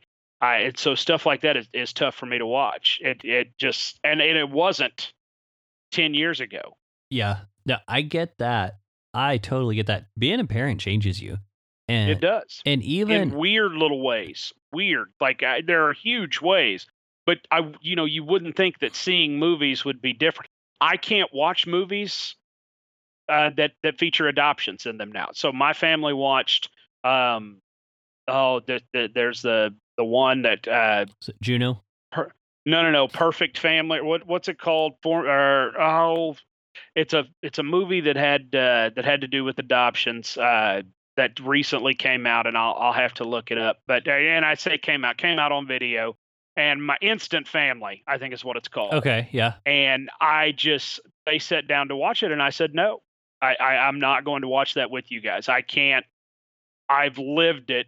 I don't want to relive that. And I mean, it really kind of, the oldest two, we've adopted 3, the oldest 2, kind of remember going through some of that stuff. And so that movie impacted them. And I don't think I could have sat there and watched that with them knowing or thinking that they may have been reliving something. Yeah. Yeah. Well, I've got to say, you're talking about that helpless feeling, and that's something that when our oldest one, when Mickey was pregnant with our oldest one, they did the ultrasound, and the ultrasound tech didn't let on like anything was going on, but when we went to see our went back to see our midwife, they had advised us that they saw something on the ultrasound that they thought that our oldest one had something called trisomy 18,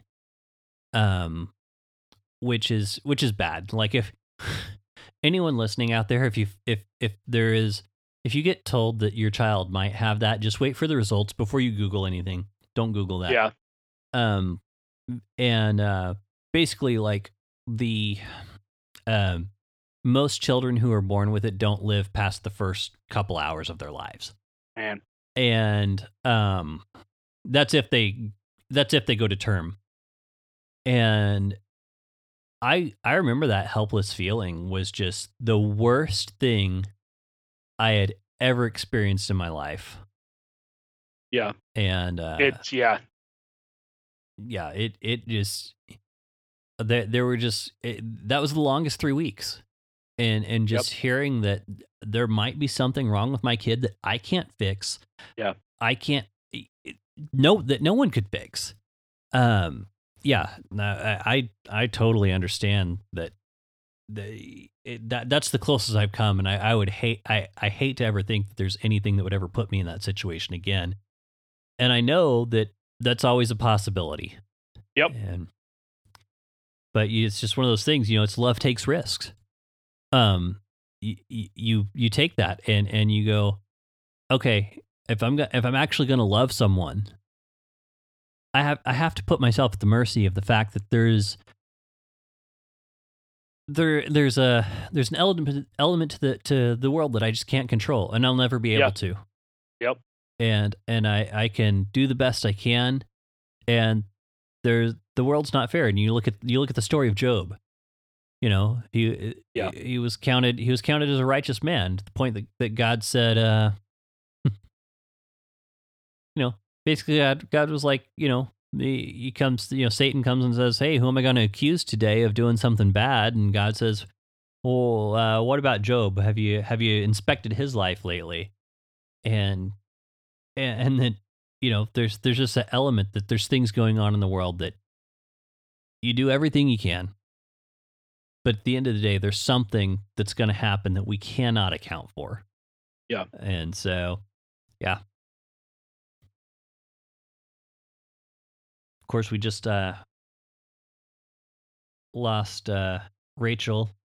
Katie Holmes / Maggie Gyllenhaal. Yeah, I maintain that they look exactly alike, and I will maintain that until the end of the podcast. Hey, it works. Once I've taken a position, I have to keep it, obviously. I remember that. No. Yeah. We were talking the other day. I drove the FCCLA group to Stillwater to compete in a state competition, and they were talking about the parliamentary procedure group that they have, and I was telling them about 4-H and how you guys took my speaking privileges away every week through the proper, Robert's Rules of Order way. And they just got such a kick out of that. I don't remember that. But every week they would say, one of y'all would say, I move to take Travis's speaking privileges away. And somebody would say, I second. Everyone voted, and I couldn't talk the rest of the meeting. So, yeah. Yeah, well, that's how I learned about Robert's Rules of Order. See, that's yeah, and this is why I was kind of almost reluctant to have you on the podcast, because I knew I might get some reminder of that I once was young and kind of a jerk. Well, it wasn't just you. I mean, there were more than just you and I in that 4-H group. That's for sure. Yeah, I guess it was a popular opinion. I don't know. Yes, well, obviously, and those of you who have listened to me speak tonight may understand it more, by now, surely. Well, yeah.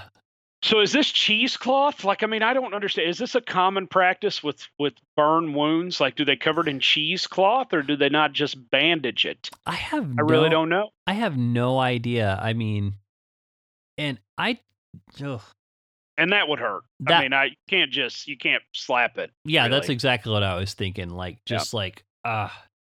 And that's actually, I will say, as far as just gruesome, creepy, this is the best visual portrayal of Two-Face I've ever seen. Yeah.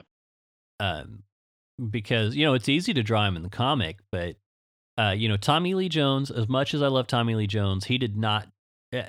He got a bad script. And really, you could, at the time that Batman, was that Batman Forever? By the time that came out, you could not have even done this visually, what they've got here. And, you've got stuff like, you can see the muscles in his jaw, his mouth doesn't close, which how does he make F, M, and P sounds? I don't understand that. He's missing an eyelid completely. His eye's just exposed. But yeah, this is it's pretty gruesome. Yeah, he just rolls that eyeball around. It reminds me, obviously, of the Gus Fring scene in Breaking Bad. I remember looking at that and going, "Oh my gosh!" Yeah, I've not watched Breaking Bad, but what it reminds me of. Did you read Fight Club, the book? Oh crap! I have read Fight Club. I actually have. I read Fight Club, and then I read something else by him called Choke, which I don't recommend if you're a younger viewer. I did not read Choke. Oh, there it is. Yeah. But so in Fight Club, there's the part where he talks about when people ask him how he deals with the hole in his cheek. He's like, I put my fingers here when I drink coffee, and it's not a problem. I don't remember that line, but I'm telling you, yeah, that dude, Palinuk or Palinchuk or however you say his name, that dude he's a fantastic writer, but golly, he's got a twisted mind. He's an imaginative writer. He's not. He is. He needs a better editor, but he's imaginative. And there was one that I read by him called Lullaby, which was insane.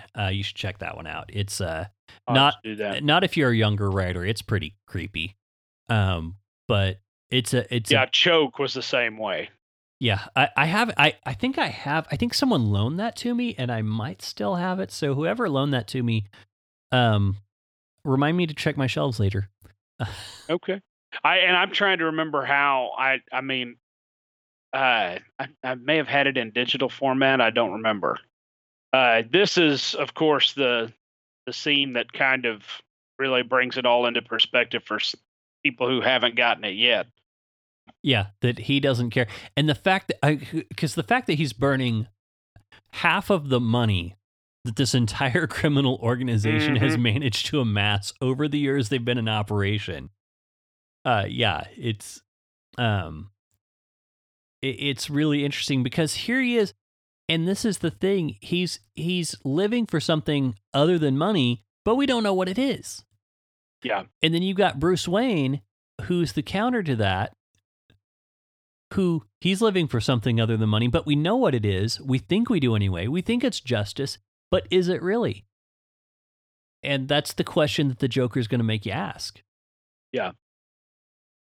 And now that guy's wishing he hadn't have been smoking a cigar whenever he came in. Well, I mean, I'm sure the Joker had a lighter in his pocket. He would have to if he was going to do the job correctly. I mean, he was prepared for some kind of flammable something because he brought the gasoline. Exactly. That's where I was going. Thank you. This is almost like podcasting with Emily. All I have to do is start where I'm going, and we wind up there. Oh, so then you have to wonder if he got fed to the dogs or not. I'm gonna go with yes. Because that's the exact kind of... Okay, because the Joker says he doesn't have any rules, right? But you know what he does have? He's got a sense of irony. That's almost like Yeah. his rule. Yeah. And that dude he recognizes immediately, hey, I should not be here. Yeah. Yep.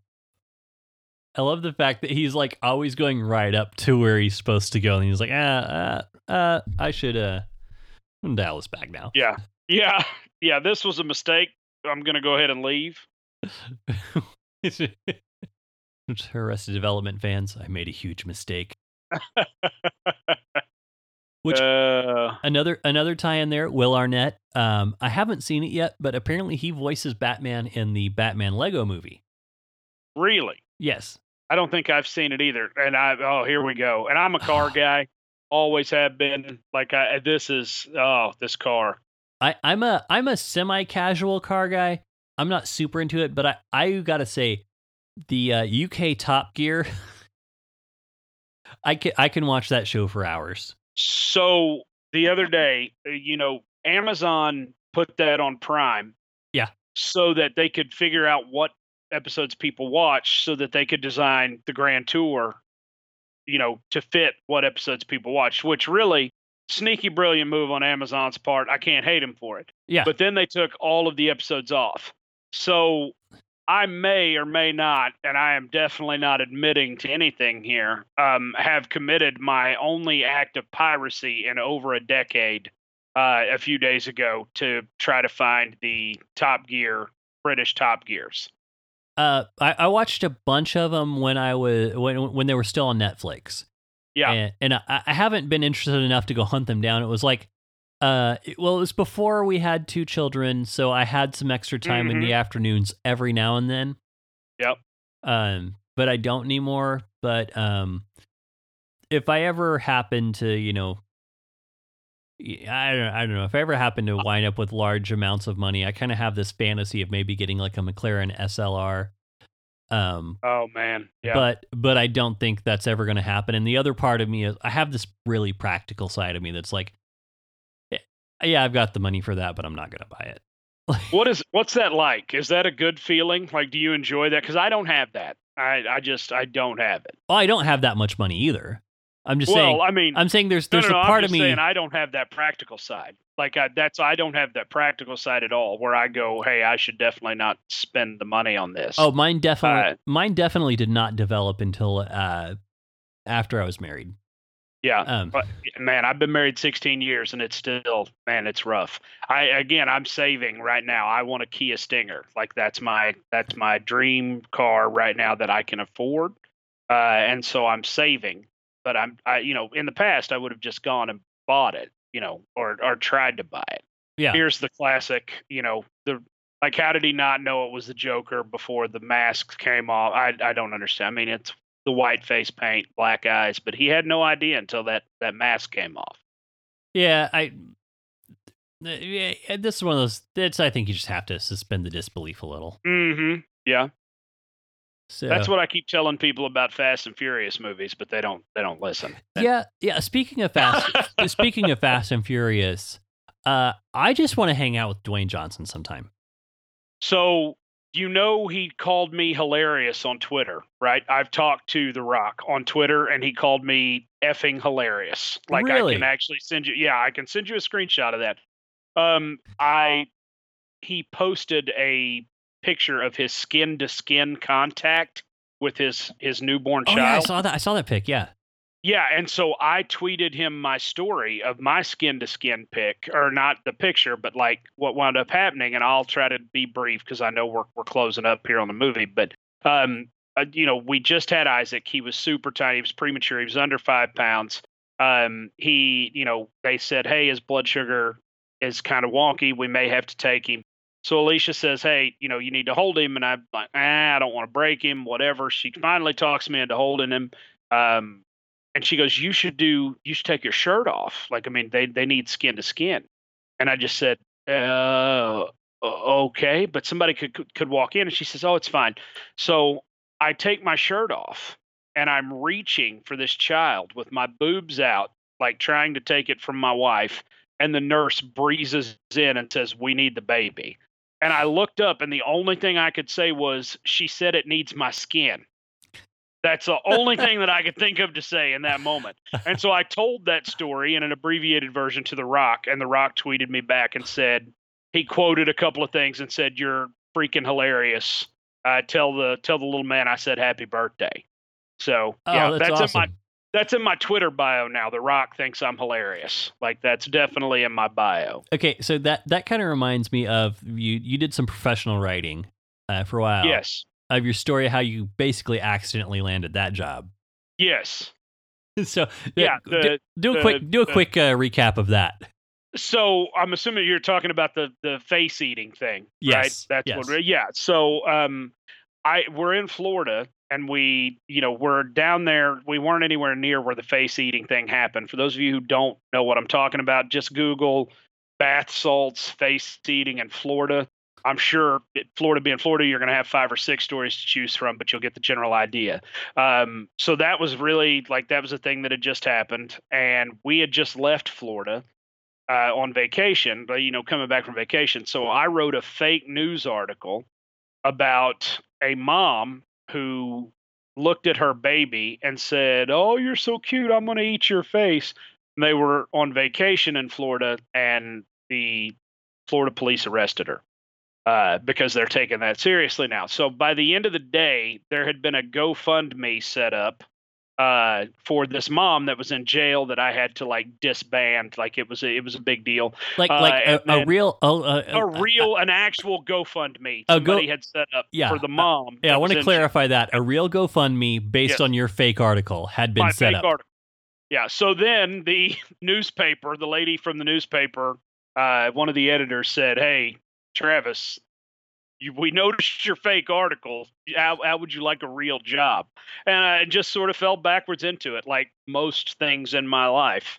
But yeah, no, that started a career in the newspaper industry that lasted for 4 or 5 years and culminated with me being the editor of the Wagner Tribune, a small town newspaper here in Wagner, Oklahoma. So yeah, nuts. Yeah, I love that story. It's a good one. Face eating. Who knew? Yeah. It can get you far in life, apparently. But only fake face eating. Yes, fake. I'm going to eat your face, the mom. And I actually got a mom to pose with her teeth next to her baby's face, and I took a picture and added the, picture for effect. Yeah. Yeah. So, okay, real quick. I heard someone say this. I didn't look it up. I don't have a source on this, but apparently, they had one chance to do this scene, and it didn't all go off. But the camera was rolling, and Heath Ledger just improv'd this whole little bit of messing around with the remote control, and then the rest of it finally went off, and the director was like, "Holy cow!" Nolan was like, "Oh my goodness, we managed to save it." Yeah, that's amazing. I didn't know that. That's so cool. I hope that is true. I would love it if that's true. If anyone can verify that, that would be great. But I heard that through conversation, so I can't verify that one for you. But We're not using APA sources here. no. I don't have chapter and page number, paragraph number, all that stuff. I like how the firefighters are digging through the rubble that was on fire moments ago. Like, I mean, they're immediately like in the building, the rubble, looking around. Yeah. Yeah, the timeline's kind of sketchy in this. There's a couple scenes. I think in the next movie where it goes from like daytime to just pitch black. Yes. So, that this is actually very well done here. We're like, he's reading and he's dropping the pages, but they're all going up. Mm-hmm. So,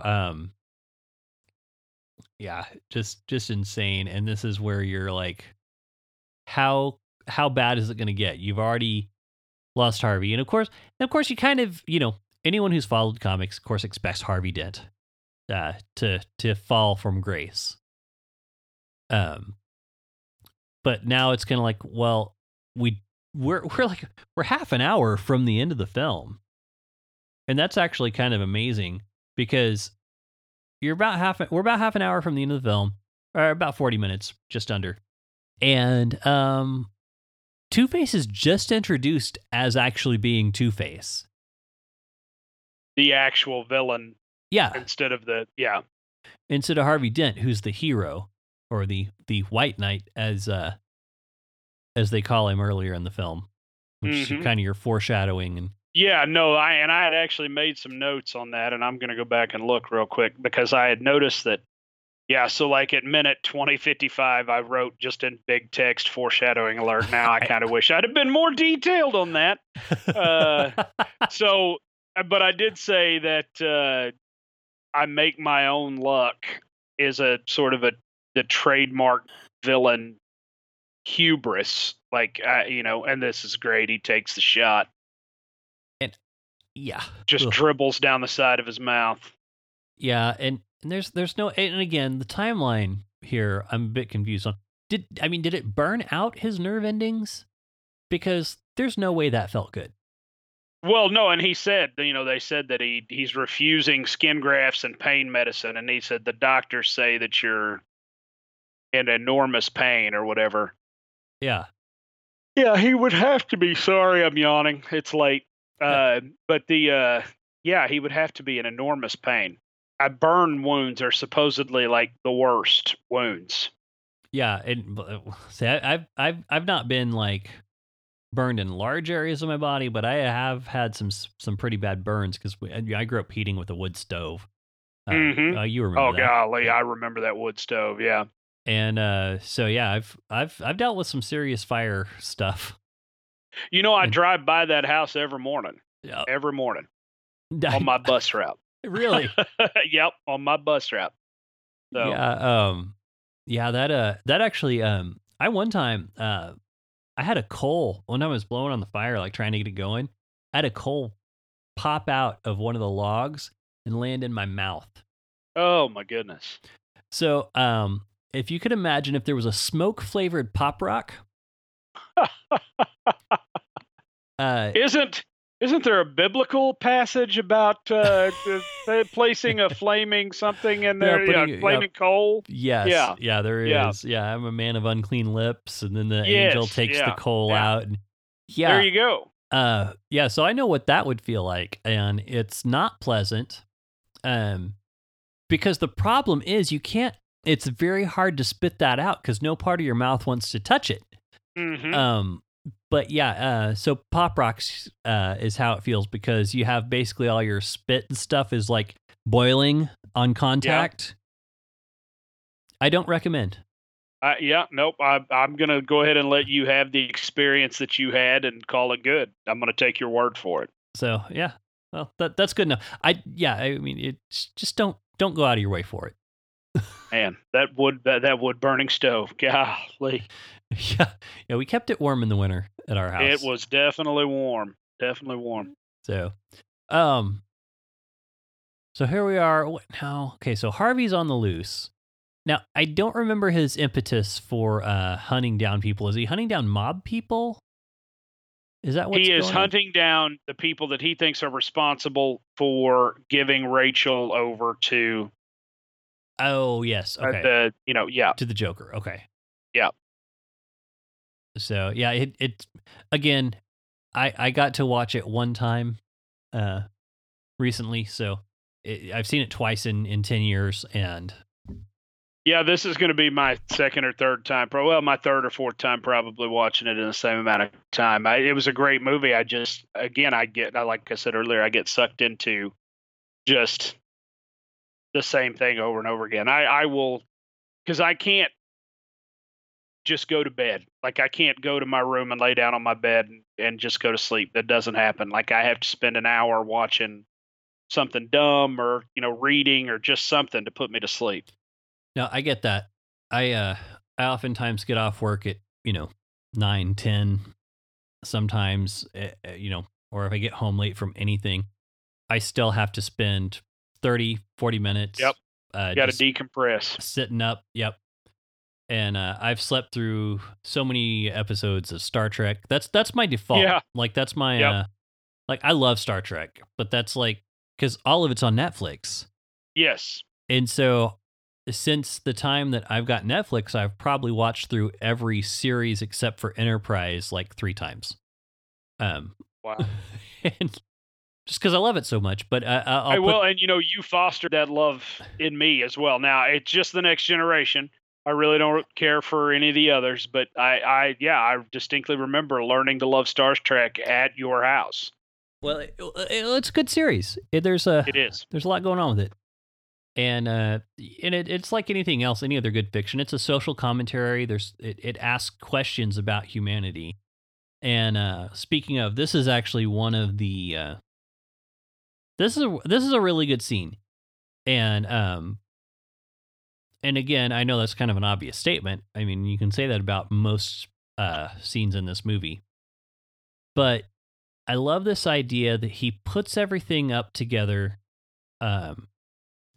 He pits the two crews together. You got a boat full of criminals, and you got a boat full of just regular civilians.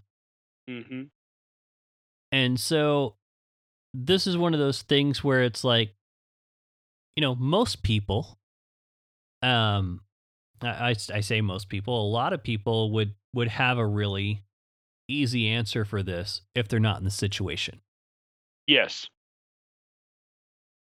But here you're having to actually sit and vicariously live through the situation, not only from the side of the civilians, but also, from the criminals. And so the question is, does everyone deserve to die, or only the people who society says should die? Or does everyone deserve to live? Question. Yeah. That's a heck of a question. Oh, I almost touched my joystick on my Xbox controller. That would have been bad.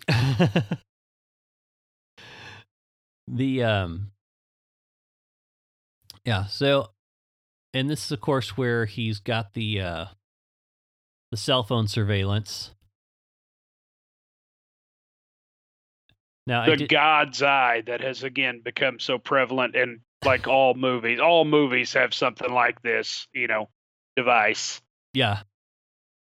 Well, it's actually kind of funny because this actually goes against something I've said on previous podcasts. I don't remember if I said it on Commentarians or if ever I said it on Faith and Other Oddities. Emily said it in a previous episode of Commentarians. She because she and I were talking about it off mic, but was that a lot of times, because she was talking about like the post-apocalyptic fiction that's become really popular lately. And I was talking to her about that. I said, here's the problem. Here's kind of my take on this is why do we have this? Is that we have it, technologically speaking, we have things going on so well in America right now.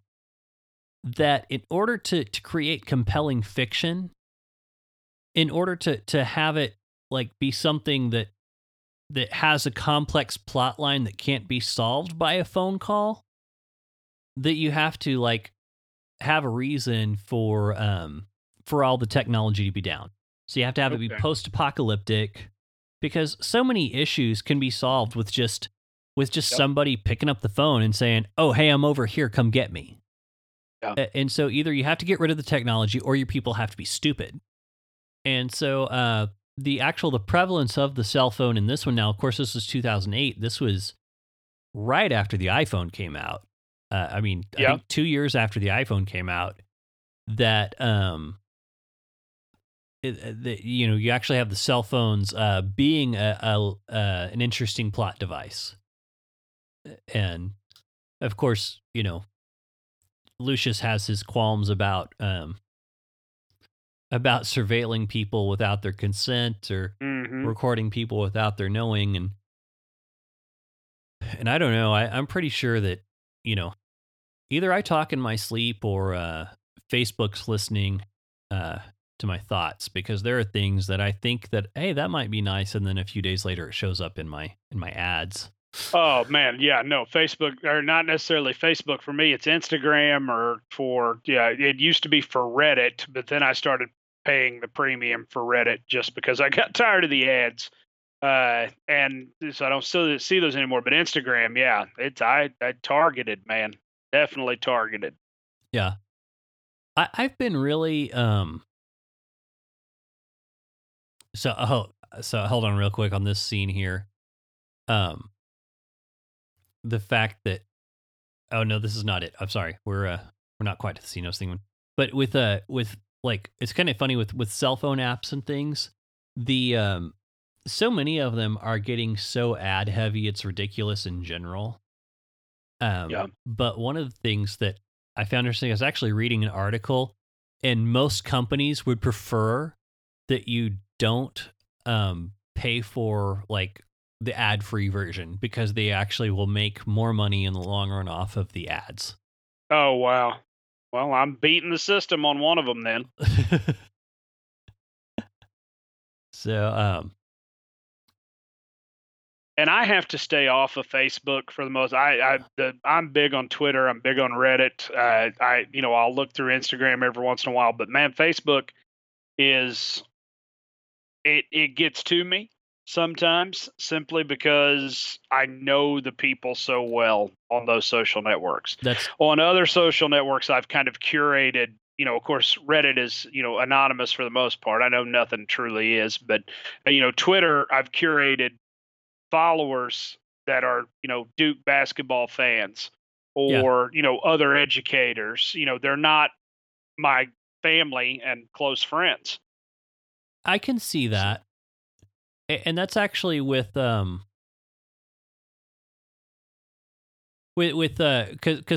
and I'm just now kind of getting into Twitter, and I can definitely see that, where it's like everyone on a lot of stuff on Twitter, you can follow trends, you can follow news, you can follow topics, where with Facebook, it's definitely the algorithm set to show you friends and acquaintances you've interacted with.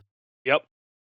So that makes sense. And then it goes back to you talking earlier about an echo chamber. You polarize what you see, and you just become inundated, and it's easy to forget that there are differing opinions, and that those can be a thing, and the people with differing opinions can be good people.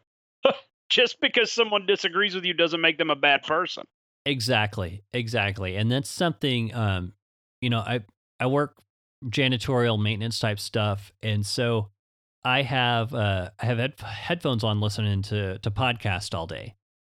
And that's something that could very, very easily just turn into an echo chamber.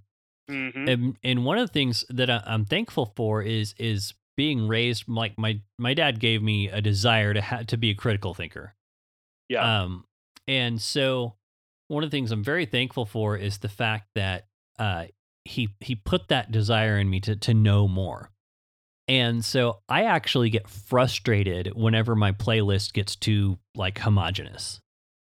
Yeah. And so, I intentionally I go out of my way to put people in my playlist on my podcast that I disagree with, because I want to know what they think, and most of the time I do like them, and it helps to kind of, and this is kind of the maxim is don't blame malevolence for what you can chalk up to ignorance.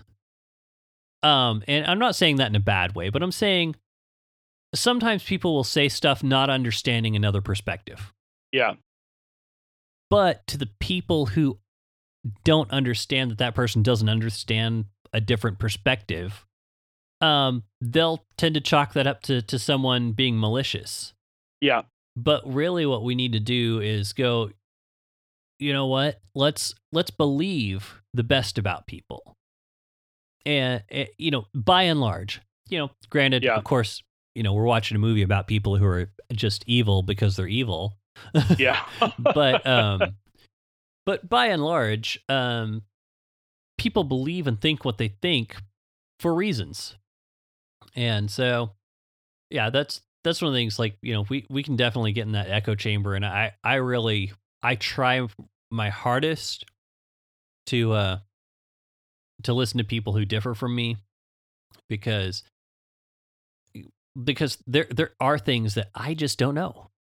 Yeah. And so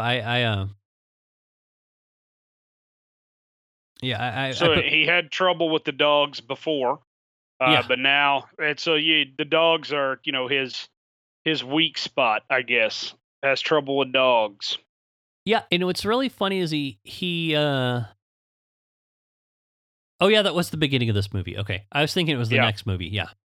So, well, big dogs, they're problematic, and you don't want to hurt them because they're just doing what they're trained to be. Yeah.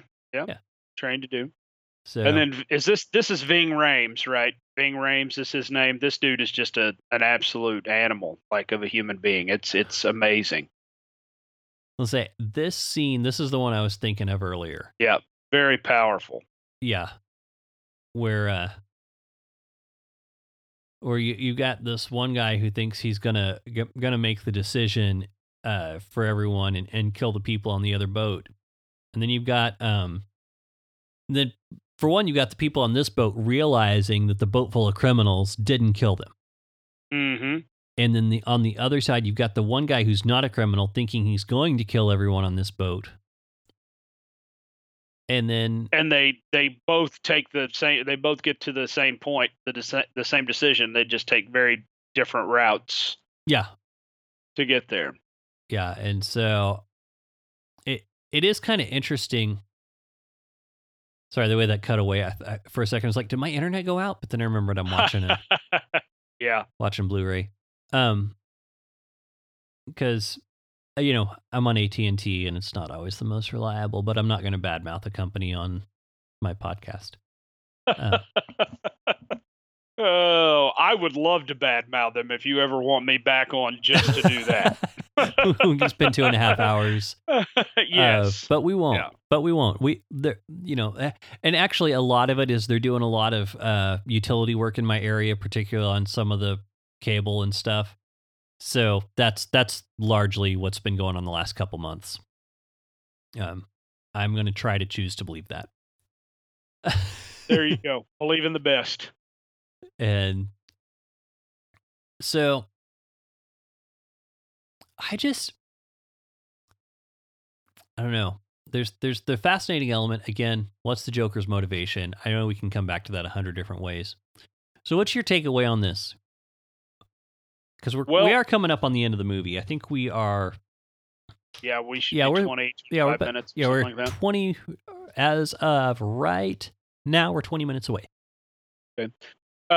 So that's again, you said something earlier that really makes a lot of sense. It's easy for me to have an answer to this because I'm not in the situation. But my thought immediately, being a parent, goes back to the kids on board.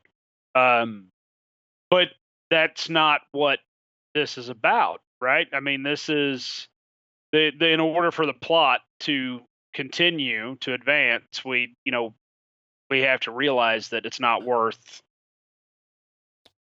killing the other party just because they did something wrong, or just because you think they're going to kill you first.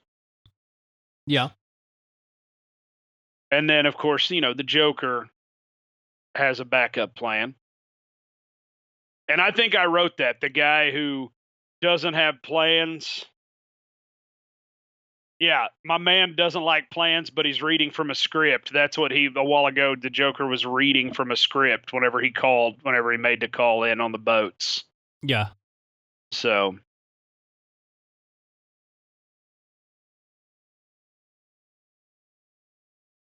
Yeah, and I love the fact here that the Joker thinks he's got the Batman beat. And at the same time, or up until then, he thought he had Batman beat. And he was happy to die. We see that several times where the Joker is just like he understands that he's going to die and he's cool with it, which is a level of acceptance that most people never reach. Mm-hmm. Granted, he's reached it because he's mentally unstable. But, as a, believer in Christ, I feel like my future is secure. Like, I mean, I don't need to fear death. But at the same time, it's a tough thing to put into practice. You can say it all day long, but putting it into practice is different. Yeah. And that's exactly right. And for me, it's not so much death. It's just everything that's between here and there that bothers me. But there's almost kind of like I would say there's like a Tyler Durden type characteristic to the Joker from like Fight Club. But even that analogy falls short because you kind of have this idea that Tyler Durden has this naturalistic utopia aspect to what he's looking at. But not in everything, but there's kind of there's a undertone of that to what he's doing. Yeah. And there's kind of this idea of a classless society coming back in his dealings. But with the Joker, I still cannot figure it out. And I think that's what makes this movie so intriguing. Well, and then we have the new iteration of the Joker to look forward to. I guess that's going to be another movie that's coming out here before too long. Well, there was Jared Leto in the Suicide Squad, right? Didn't he do? Yeah, so now I haven't seen that. Is he going to be the new one as well? I'm not certain. Oh, you're right. There's going to be like a Joker movie, right? Yes, a dedicated Joker movie because, these Marvel movies have spun off with these individual characters and have made quite a bit of money, so DC should get a throw. Yeah, now I'm not sure if he's going to be doing that one or not. Now, Jared Leto is one of those guys who he's a good actor, but I do think he gets a little typecast. I think sometimes there was a little while there where it was like these, the casting agents would be like, "We need a junkie. What's Jared doing?" Yeah, because there was a Requiem for a Dream and Lord of War, and he did a fantastic job in those roles, but yeah, he was very much a kind of typecast now. So. Oh man, is it going to be Joaquin Phoenix? Because it looks like, Joaquin Phoenix is going to be the Joker. That might be amazing. That will be really good if he gets a good script. Yeah. The thing that I've kind of, and they're getting better. Hollywood's getting better about this. I feel like there's a dumbing down of comic book movies specifically. That's for people like me, Nathan, that don't know anything about comic books. So I appreciate it on the one hand, but I know that it flies in the face of, and I mean, I get people all the time that say, hey, why do you like this? This has nothing to do with the comic books. And that's where I have the leg up in that, or the leg down, however you want to look at it, that I don't read the comics. So I'm going into it with just like, oh man, this is amazing. The action is great. Well, I mean, here the Joker did this, and he would never do that in the comics. Yeah, okay, but that doesn't apply to me.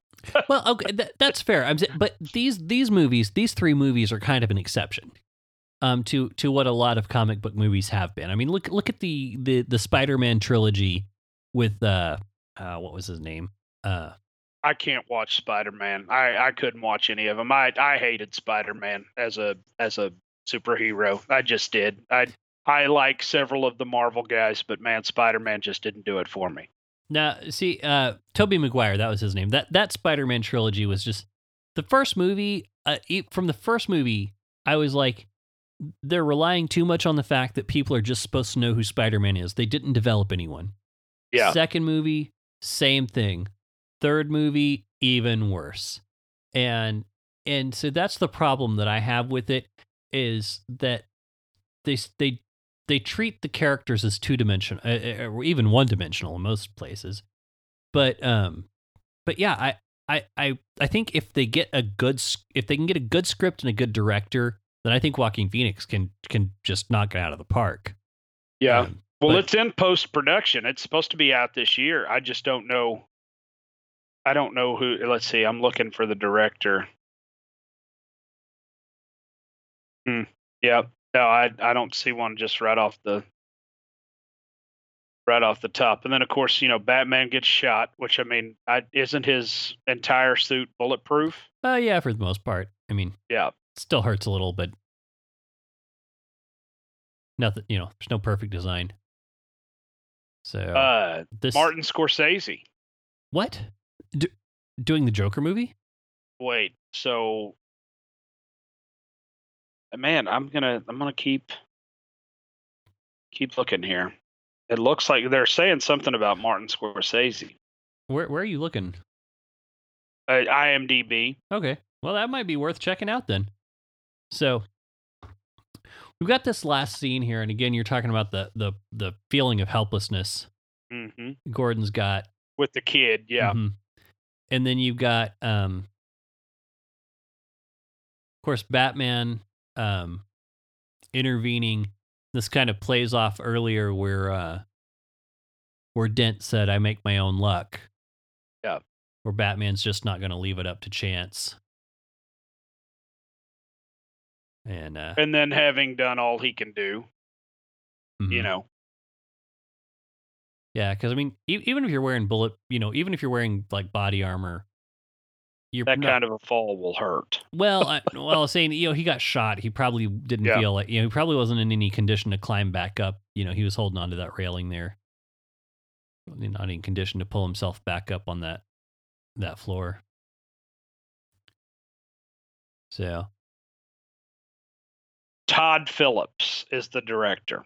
Todd Phillips. I have no idea. I don't know that guy. I have no idea what else he's done, but hey, it's someone else's money. I'm not out anything if it flops. That's right. That I'm a late adopter to most films, just because I don't have time to go to the theater. I'm with you. Which is why this, as far as being part of a movie podcast, this one works for me, because it's like, hey, I can be a film critic on occasion.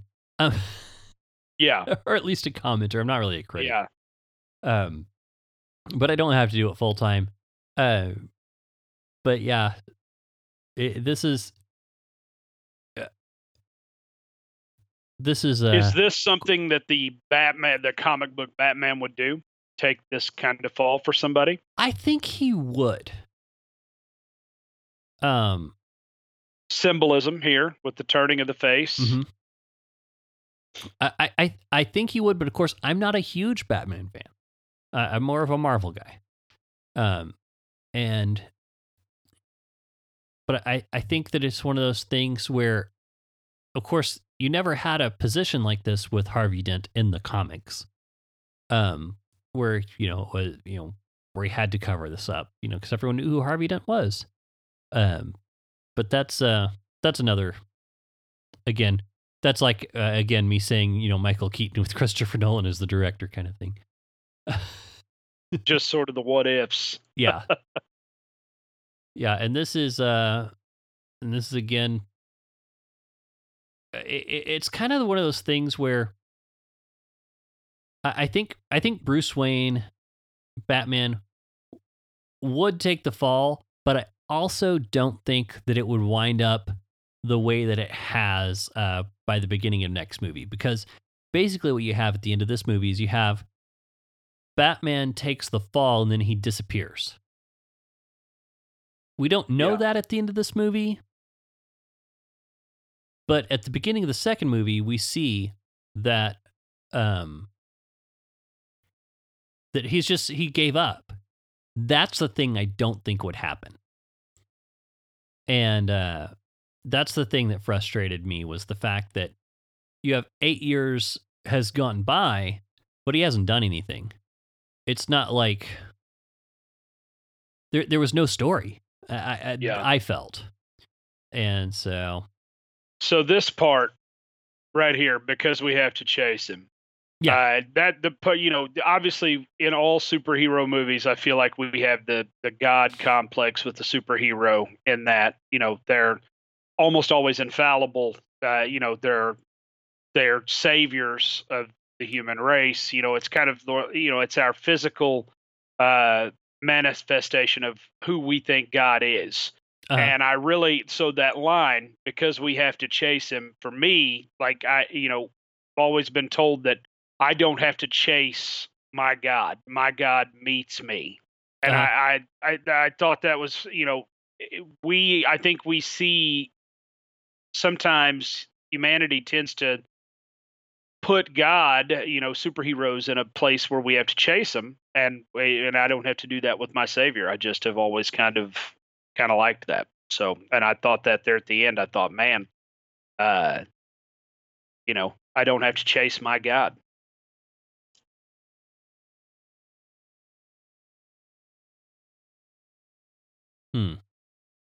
I can definitely see that there are aspects to that, but I think that's also one of those things, is a yes and no.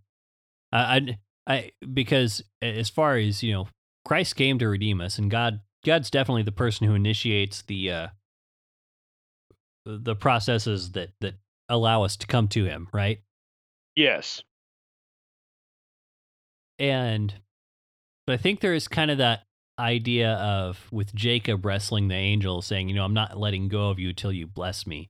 I think there is an element of that in our relationship with God too.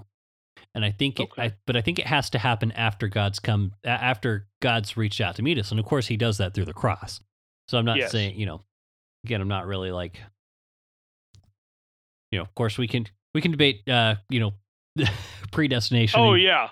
Calvinism versus Arminianism and all that stuff. But man, then you get really convoluted. Yes, at the end of a podcast, where we've just watched The Dark Knight for 2.5 hours. Yeah, that was good. and it's after midnight. Hey, that's when the best conversations happen.